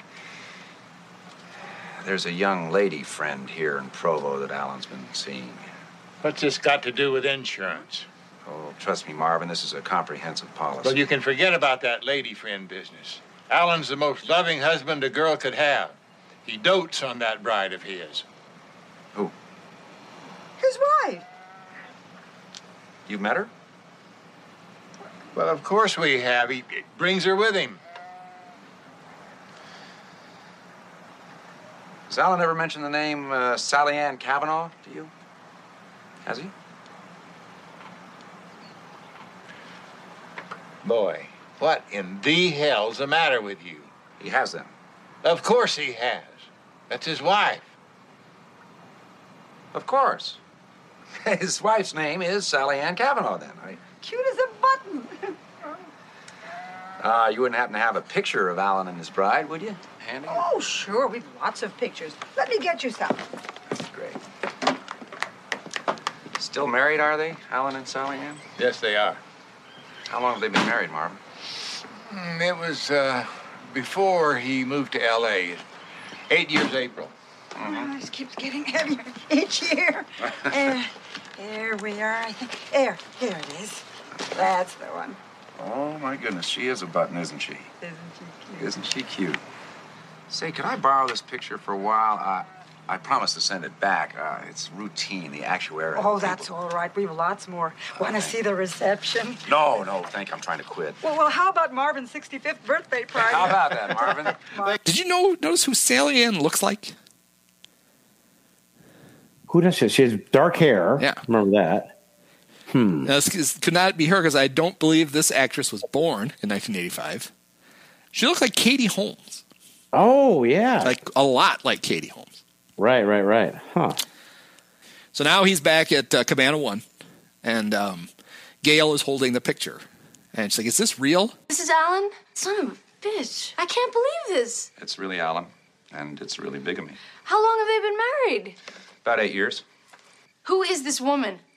I don't know, Gail. I think it's Alan's high school sweetheart. Her name is Sally Ann something or other. Alan's been keeping a lot of things secret lately. I'm gonna call the police. I'm No. calling the police. No, yes, Gail, I am. you can't do yes, that. and I'm calling my father. Just give me one more day, okay? Just one more day. Why? What for? Do you have any idea how humiliating this is? Yes, I do. I really do. Remember what I told you? Tomorrow night you have a club meeting. You stay away from the house. All right? I'll take care of him. Don't worry about it. She looks like a hooker. Look at her. Look at her. Could you love someone who looked like that? What are you talking about? Of course not. 5, 10 minutes tops, maybe. It's funny. I know. Listen. Why don't we both relax and go in there and lie down, and I'll fill you in. It's a really good time to make it past me. So now we see Fletch in disguise, wearing a long flowing robe and a fake. Ironically, he's wearing like a skull cap that gives him a receding hairline, which basically he ended up looking like eventually. Yeah. And he's roller skating on the beach. Yep. Gummy's sleeping on the beach, and Fletch rolls up to him and kind of dives down next to him on the beach. It tells him to stay down while he talks to him. Tells him he's a newspaper reporter who's about to break a story of drugs on the beach, and that Chief Carlin is the supplier, and that Fat Sam has turned in state's evidence and will testify that he just received the drugs and Gummy did all the selling. Right. Gummy insists he didn't sell nothing. He just ran the drugs from the cops to Sam. Gummy also wants to know what state's evidence is. Right. And she goes, one more question. Where does the chief get his drugs? And Gummy says, I don't know. And Fletch says, have fun. Don't bend over for the soap. And Gummy says, Fletch, okay, it's somewhere in South America. So now Fletch goes to Sam, tells him he's a reporter, and that Gummy is going to turn state's evidence, and that he's going to bust the chief. Sam says he's a slave to that son of a bitch. Carlin busted him on a third-time offense and made him do it. He doesn't get any money, just free junk. Yep. So it's in the book. There's this long, elaborate explanation of how they would. The cops would grab Gummy and beat him up. They'd grab him, arrest him, so he'd have cover, beat him up, and then they would send him back with the drugs, and he would give them to Sam. And then Sam would sell them. And that's how nobody else on the beach had any idea how Sam got his drugs, so they never saw him come in or out. Right. But it was always them beating up Gummy. And I don't know how many times, of course I was 12 when I watched the movie the first time. I don't know how many times I watched it before I finally figured out how they got the drugs to Sam. It was not terribly evident to 12-year-old me. Right. Go ahead. So Fletch goes into the newsroom, and of course everybody's all excited to see him again. Albert Einstein's forehead. You like it? I want it in a raffle. Excuse me. Fellas, stay with me, will you? What's up? I'm quitting as of midnight Who are these tonight, guys? Frank. This is Fat Sam and this is Gummy. Yeah? Fellas, come with me. These are their statements. Naming Chief Carlin is the #1 drug pusher from here to Oxnard. I want them to have federal protection, sponsored by the paper. Is that okay, Frank? Sit down in there, anywhere. That's good. Make yourself comfortable. That's good. This is wonderful. This is fair. I'm out, Frank. You lost faith in me. Fletch, I got nervous. Come on. Forget it. I'm writing the story. Just hold the last 2 paragraphs till 10 o'clock, okay? You want an apology? You were going to can me, right? Oh, not really. Not really? I was upset. You know. Jesus, I'm sick of this place. Ow. I'm going to try out for the Lakers. They need a good power forward. But it's a hell of a story. Thanks. Now, about these Don't guys. worry about them. They're just fine. You don't have any valuables in there. Vicky Morgan tapes or anything? Right. And he's just making, he's Albert Einstein's forehead. Won it in a raffle. So he introduces Frank to Fat Sam and Gummy, tells him he's resigning at midnight. Hands Frank both of their statements and demands federal protection for them, sponsored by the paper. Now, do we think that he can just do that? I don't think so. Yeah. It's pretty much that easy. Yeah, seems unlikely. Yeah. But Frank looks through the statements and he's very excited. He says it's wonderful. And Fletch says for him to hold the last 2 paragraphs for that night. And then he yells at Frank for threatening to can him. Mm-hmm. And he goes, I'm sick of this place. I'm going to try out for the Lakers. They need a good power forward. He's like, Fletch, this is a hell of a story. He's like, thanks. And then the Gummy and Fat Sam have gone into Frank's office. That's right. And right. And Frank goes, now about these guys. And he looks at him, and Fletch goes, don't worry about them. You don't have any valuables in there, like Vicky Morgan tapes or anything. So now we see Fletch. He's got Alan's suit on. Right. And he climbs up the wall and goes into the door, window thing, whatever it was, the French doors, into the house as planned. He sees, or he doesn't go into the doors yet. He sees a sedan that's parked. And he opens it up. He takes the keys out of the glove box, checks the trunk, and finds the gas cans. So he goes into the study, and he sees the big cases with money in them, or what he presumes is money in them. He looks around, and he opens the desk to where the gun was for him to shoot Alan Stanwyck, and the gun's not there. Mm-hmm. He looks up, and Alan is sitting on the railing above the study, and he's dressed in a very pristine Lakers jersey, yes, sweatshirt, and cap. Fletch goes, nice outfit. Did you bring the $50,000 in tickets? Alan says, of course. Oh, you forgot your rubber gloves. Fletch says, you're planning on killing me, aren't you? Alan points the gun at him and goes, you catch on real quick, Mr. Nugent. Well, that's a pretty hostile thing to do, don't you think? Alan says, well, you were going to kill me. I look at this as self-defense. Now, if you'd be so kind as to put your passport on my desk, you're wearing my suit. Where did you get that? And he Fletch then saying, he goes, I said, where did you get my suit, Mr. Nugent? Uh-huh. And he goes, the name's Fletcher. I'm a newspaper reporter. I write a column under the name Jane Doe. And Alan's like, what the hell is this? And he's got something for him. He goes, read this. I don't have time for your nonsense. Cut the crap. Come downstairs and read this. I'm not going anywhere. So Alan comes down. Unless my people hear differently, that letter goes out at midnight.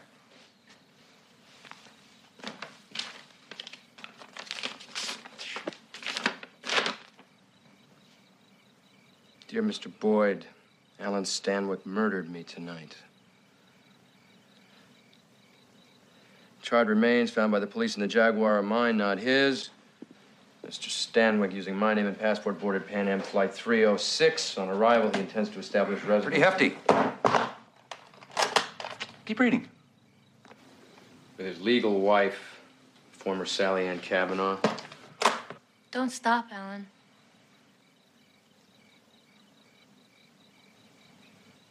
Uh-oh, the missus. What are you doing here? I already know most of it. I just want to hear the rest from you.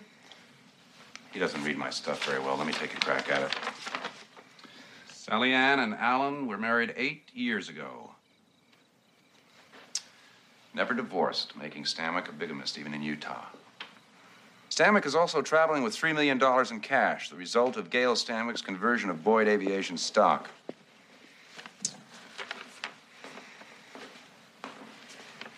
true, isn't it? Sally Ann can confirm all this when the police pick her up at the airport Marriott. That's where she is, isn't it?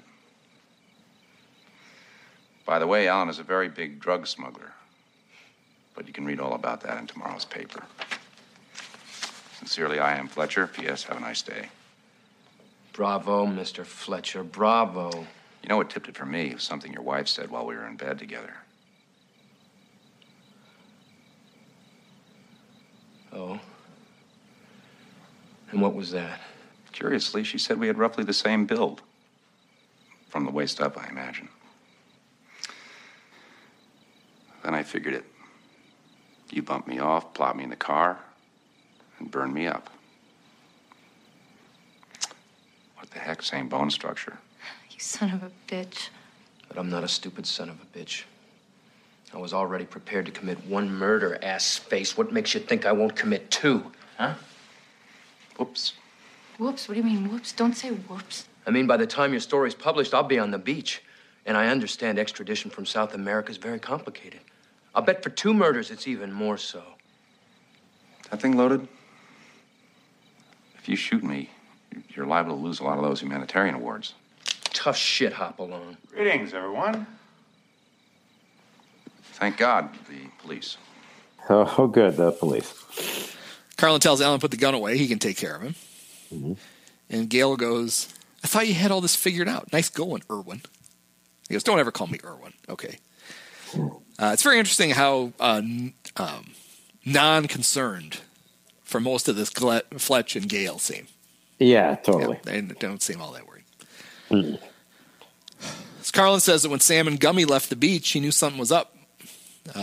Carlin and Alan argue over Alan taking off to South America and extradition, and that Carlin gave Alan $800,000 for the next load. Oh, looks like you two have a lot to talk over. We'll just catch the last 10 minutes of Dynasty. Jesus, Jerry, come on now. You're going to have to trust me. I got a foolproof way to get rid of this asshole, and you are jeopardizing everything. Your foolproof way is going to land my butt on the front page while you're basking in the sun. With your money. Carlin says his foolproof way is going to land him on the front page, and he shoots Alan. Mm-hmm. Fletch looks down. He sees the key to turn the gas on a fireplace near where they are lying. So Carlin goes, second one's going to be even more fun. Fletch says, go ahead. Make my day. And he takes he's got a lighter in his pocket. And so he throws the lighter at the fireplace, and it flares up at Carlin, kind of knocks him over. Carlin and Fletch fight for the gun. Then all of a sudden, Carlin gets hit in the back of the head with a tennis racket. Tennis racket. There we go. Those lessons finally paid off. Gale hits Carlin in the head with a tennis racket. Ties it all together. Now we're back in the newsroom, and Frank is complaining about Fletch's expense. They're having like a celebration party in the newsroom. Mm-hmm. And Frank is complaining about Fletch's expenses. Sir, one Bob Haldeman wig, a gorilla suit. That's a Gibbons suit. Tennis shorts, leather sneakers, wristbands. It's business, Frank. Believe me, I hate tennis. What's novelty teeth? Frank, it's all business. Frank, it's all business. Mm-hmm. A nun's habit, 6 tubes of crazy glue. Oh, that's personal. Right, take it out of my raise. You're not getting a raise. Did I say, come on. I would think the DA would need these tickets for evidence. Not necessarily. Not necessarily. Larry! In the court ruling, U.S. versus Fishbein, a man subjected to potential incineration while wearing another man's suit is entitled to $10,000 worth of airline tickets. It's an obscure ruling, but very important one to me. Why don't you just say that you want to take me to Rio with you? Well, now there's a different slant. But the thing is, see, we haven't really dated formally. I always take my first dates to a Laker game. I don't want to go to a Laker game. I don't like basketball. Well, maybe that's because you don't understand basketball. You haven't been schooled in the fundamentals. Pick and roll. It sounds like a fast food chain. Reverse stuff. That I've done. I'll bet you have, you little vixen. And then the voiceover at the end is Fletch. The coroner had certified Stanwyck dead, or extremely sleepy. And Chief Carlin was facing 20 years in the funhouse. I decided to accompany Gale to Rio and personally assist her in her grief therapy. On the beach, I explained basketball to her, but she didn't seem to grasp it. Fletch? Call me Irwin. Why do they have to bounce the ball the whole time? I mean, doesn't it seem a little childish to you? Well, it may seem that, but that's called dribbling. Dribbling? If they don't keep bouncing the ball, they get called for traveling. Traveling? Yeah, that's what they call it when you don't bounce the ball. When it came to basketball, Gail was a loss. But we had our own version of one-on-one, and she thought I was the bravest man in the world, which, of course, I am. By the way, I charged the entire vacation of Mr. Underhill's American Express card. Want the number? And that's how we end it. So a classic. So the biggest differences in the book to the movie were, number one, there was another character on the beach. It was a teenage junkie, female junkie named Bobby. And Fletch and her had an inappropriate relationship. Fletch had an apartment near the beach, so he wasn't always going back to his place. And Fletch and Bobby would occasionally have sex in the apartment, which even in 1980, whatever, when the book was written, made Fletch kind of a creep. Kind of a creepy guy, yeah. So in the movie, you would expect they were just going to leave that part out, the part about them having sex. But in the book, Bobby overdoses and dies.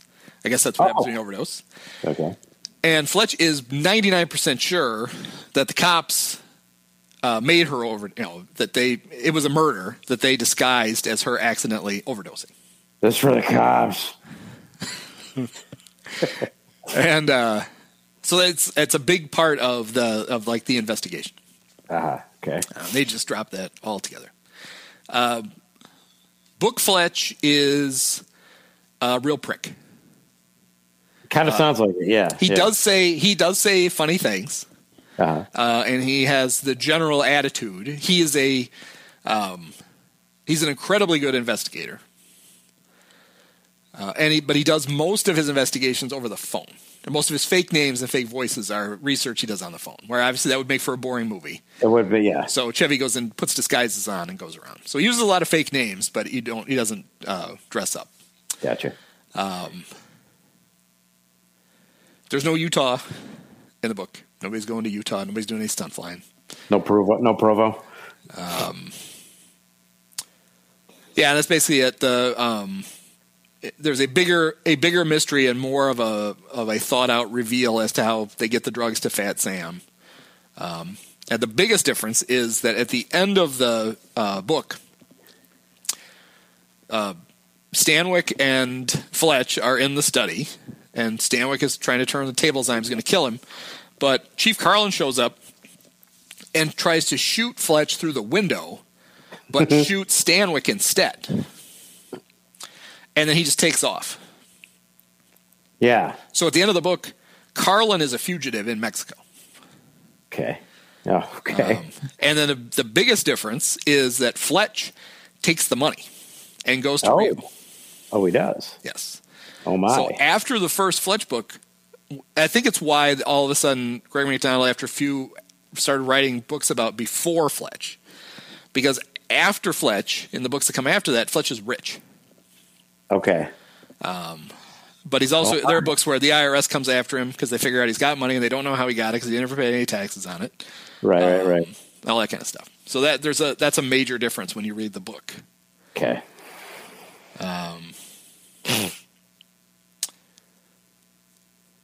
Okay. So Fletch's Rotten Tomatoes score is 77%. Okay. So that's pretty good. I would guess that's certified fresh. I don't think so. How many stars do you think our buddy Roger Ebert gave it? Wow. Let's see. Out of 4, how many stars did Raj give Fletch? Well, Roger was the best. And Roger is... See, this seems like the type of movie that the critics would pan. But Roger was always, smarter than most of the critics. So I'm going to say 3. 2.5. Okay. He said the problem is Chase's performance tends to reduce all scenes to the same level, at least as far as he is concerned. He projects an inflexible mask of cool detachment, of ironic running commentary that we're prevented from identifying with him. Fletch needed an actor more interested in playing the character than in playing himself. That's a pretty astute observation. It's astute, except Fletch in the books, Chevy actually gives Fletch more personality by being Chevy than Fletch actually has in the books. Yeah. I think that, you know what it was? I think there was like during that time, like, because it was just in a lot of movies, Chevy was just Chevy. Yeah. Didn't really matter who the character was, what the script was. It's like, it's just Chevy Chase. Well, that was one of the things he did I that very well. Yeah, and he did that very well for a lot of good movies, Vacation and Fletch and others too. So, see, and I was actually kind of it's funny, I've had this like long held theory. Yeah.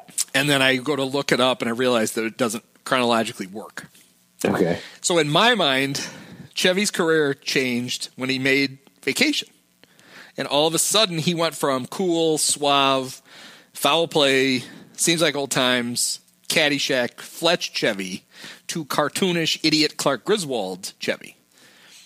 The problem is Vacation comes out before Fletch. Yeah, it predated Fletch, right? Yes, so that doesn't. So maybe European Vacation is the one that sends him off. Oof. But I always found, obviously, I like Clark. Vacation's a really good movie. I like Clark Griswold in that one at least. He got progressively dumber as the movies went on. Well, Christmas Vacation was great, but yeah, the other vacations were terrible. Yeah, European Vacation is basically unwatchable. And Vegas Vacation, I'm sure I saw once, and I think that was probably it.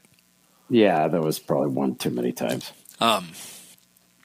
Because I loved, like, Seems Like Old Times is one of my all-time favorite movies. I love it too. And he's amazing in it. He couldn't be better. Well, it's so perfectly cast between Goldie and Charles Grodin and Chevy and even Robert Guillaume. Yeah. I mean, there are no wasted. The lady who plays Aurora, the guy who plays the ex-con who drives the car. I mean, it's an amazing movie, and everybody's great in it. Is this on our list? One of our lists? It's on my list, yes. Absolutely. I don't know how I missed mine. Okay, that was an oversight by me, but okay. Yes, so at some point we'll get to Seems Like Old Times. In fact, I when Charles Grodin died, I thought about doing an emergency.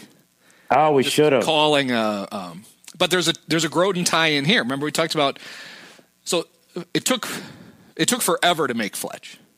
Which is ironic because it took forever to make it, and then I'm going to go through the whole tortured thing about they've been trying to reboot it forever. Right. Well, in the first time they tried, which predates the Chevy version, some of the people they considered were Michael Douglas and Charles Grodin. Yeah. Grodin would have been Fletch. He would have been interesting. And I just don't know. I don't know how that would have gone. Yeah, different movie. Yeah. Different movie. Yeah. I mean, I don't know if he would have played him more like the. If we had Brian Grubb on here from Uproxx, he would tell you that Charles Grodin Fletch would be Grodin's character from The Great Muppet Caper. Okay. And that might actually work. Kind of that smug, a little smarter than everybody else guy. Yeah. Although he wouldn't have Muppets to act off of. He'd have actual humans. Right. A lot of irony. Charlie, he would have brought a lot of irony to it. Yeah. I'm sure he would have been fine. Here's a bit of trivia that means nothing to anybody, but you remember that, of course, we had the VHS Beta Wars. Yes. Even though Beta was a better format with a better picture, VHS won. Right. Well, then there was this similar thing between HD DVD and Blu-ray.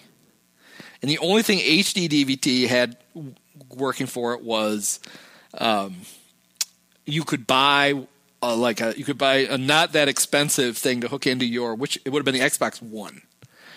And you would turn your Xbox One into an HD DVD player. Because I remember at the time thinking I should just buy that. And then I didn't. And then it was a good thing I didn't because HD DVD died and Blu-ray took over. The second to last HD DVD movie ever released was Fletch. Really? And so then it took after HD died, it took another year before it finally came out on Blu-ray. Okay. So the director, Michael Ritchie, had dinner with Gregory MacDonald, the writer of the book, during the filming of the movie. And MacDonald spent it telling him everything he was doing wrong. Okay. MacDonald didn't like the changes that Berman had made in the script, and he didn't like the ad-libs that he saw on set. Okay. However, when he saw the actual edited together movie, MacDonald told him that he thought it was a very good movie and that Chase and Ritchie both did a very good job. Oh, okay. There we go. Gave him crap while they were making it. Once he saw it, he liked it. He had 59 million reasons to like the movie Yeah, I don't know how many, what his cut of it was, but Well, I'm not- sure he not was all- very happy. Not all 59, No. but yeah, he certainly had The better the movie- he had a hit movie on his Yes, the better the movie did, the better Gregory McDonald did. That's right. Correct. The almost unwatchable sequel, Fletch Lives, is not based on, they had 9 books to work from. Fletch Lives is not based on any of them. How is that possible? I don't know. It's a unique story Yeah. that involves Arlie Ermey playing a televangelist. Yeah. And the one thing I remember from it, the running joke that was actually funny was the car that Fletch drives doesn't have any brakes. So he constantly has to crash it into things to get it to stop. Right. That's like the one funny thing from the movie that I remember. Yeah. It's a terrible movie. So since that movie, the return of Fletch to the big screen has been discussed and rumored many times. The closest it came to actually being made was in the early 2000s. Kevin Smith had written the script for Fletch. It was based on the book Fletch 1. Now that's one of the last books that McDonald wrote, but it's set earliest. So it's the youngest version of Fletch. Okay. And I think they figured that was probably a good place to spin it off. Now, Miramax owned the rights, they still do, to the Fletch IP, and our good buddy Harvey Weinstein Right. wanted to make it was going to be the first movie series that Miramax ever made. The whole idea was to plow their way through some of the books and make multiple movies. It'd be their Star Wars. Yep. Yep. Now, Smith wanted Jason Lee to be Fletch. Okay. And I could see that. I think Jason Lee would have been a good Fletch. Yeah. Harvey was not going for that. He wanted a star. So do you know who Harvey wanted? Okay. What year again are we talking about? Like 1999. 1999. And think of Miramax, 1999. Right. Young, smart ass. He would have been a fine Fletch had they actually made the movie. Who would it have been? Ben Affleck. Ben Affleck. There you go. Yeah. So, ironically, scheduling difficulties prevented Smith from launching the franchise when they were supposed to. He was making the movie Dogma. Okay. Ben Affleck is in it. He's in, yes. So they couldn't get it made. So then, with further scheduling difficulties, they considered Brad Pitt as Fletch and Jimmy Fallon. Jimmy Fallon. God, could you imagine how shitty those movies would have been? Wow. So then, somewhat against Kevin's wishes, Zach Braff was finally cast in the role. Okay. He was going to be Fletch. But Smith finally, in 2005, this took 6 years of them not making this movie. Finally, Smith's like, I'm done. And Bill Lawrence, who created Scrubs and Cougar Town and other stuff, who was a huge fan of the books, had been reading them since he was a kid, and he relished the idea that he was going to be the one who was going to put this series of movies together. And he inherited Zach Braff, but he was perfectly happy because he had cast him in Scrubs. Right. And he worked on it for a long time, and then he left the project. Didn't happen. Gregory McDonald died in 2008, and a guy named David List, who was the representative of his estate, produced a script that McDonald had written. And Miramax decided it was good, and they were going to make the movie with Jason Sudeikis. Oh, Ted Lasso. Yep. And they shopped it around, and Relativity Studios was going to make the movie. Okay. And they went bankrupt. So no movie. Kids, the lesson is it is hard to get a movie made in Hollywood. It seems easy. Seems easy. It's very difficult. So, this is 2021, right? Is that the year that it is? Yeah, I think so. Miramax has on their slate of movies to film in 2021. Go ahead. The movie Confess Fletch, which is the which is the book that chronologically comes right after Fletch. Okay. Do you know who Fletch is supposed to be? What actor? Who's playing Fletch? Who's playing Fletch? So they basically have gone with a guy who is, it's an older Fletch, not an old Fletch, but, he would, A middle-aged Fletch? 40s. 40s Fletch. He's a big star. Known more for a very iconic TV show, but he's been in movies. Let's say, I'm sure this is wrong. I'll say George Clooney. John Hamm. John Hamm. I wasn't that far off. So John Hamm would be Fletch, and it's directed by Greg Mottola, who directed Wedding Crashers. Okay. They're supposedly going to start filming it this year, and I'm not going to hold my breath. Nice. Okay, so who would you be in the movie Fletch? I'm gonna go with Lloyd, the airline mechanic. I'm flying up there. That guy. I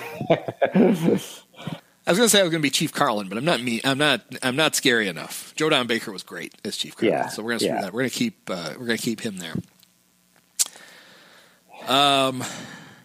I think I would play. Oh, I can't because I know who I want to cast as this guy. So I want to be Arnold T. Pants. All right. You could be Gus. All right. So who do you think should be Trey Wilson? Because I have a perfect guy for Trey. Well, I think you just mentioned him. I think Chief Carlin. I was going to have him be Mr. Underhill. Oh, Mr. Underhill would be good too. Yeah, because I think the fit he could throw on Gale's stoop, you're right. We would give it a lot more time, and he'd be Mr. Underhill. He'd also been a good, as I think I would have too, but he'd also be a good newspaper editor. Yeah, that's right. He'd be a good Frank. Yeah. And he would be especially good if you based Frank on Book Frank. Because Book Frank is a real prick. And sleeping with having an affair that everybody in the newsroom knows about with one of the with what is she? I guess she's a columnist. There's a whole running joke about how she used to be the cooking columnist, but too many people got sick. So they had to promote her. So she's like in charge of she does like the state government or whatever. Okay. I think that's it. That's it. All right. Do we spin the wheel? It is time to spin the wheel. It's more of we're flipping a coin more than we're spinning a wheel because we're down to 2. Oh my! What are the 2? They are Young Frankenstein and Goodfellas. Oh my! Here we go. So there are no losers here. There weren't any losers on our. No. 2 very different movies though. Here we go. Okay. Ooh. Is it gonna be red or blue? Oh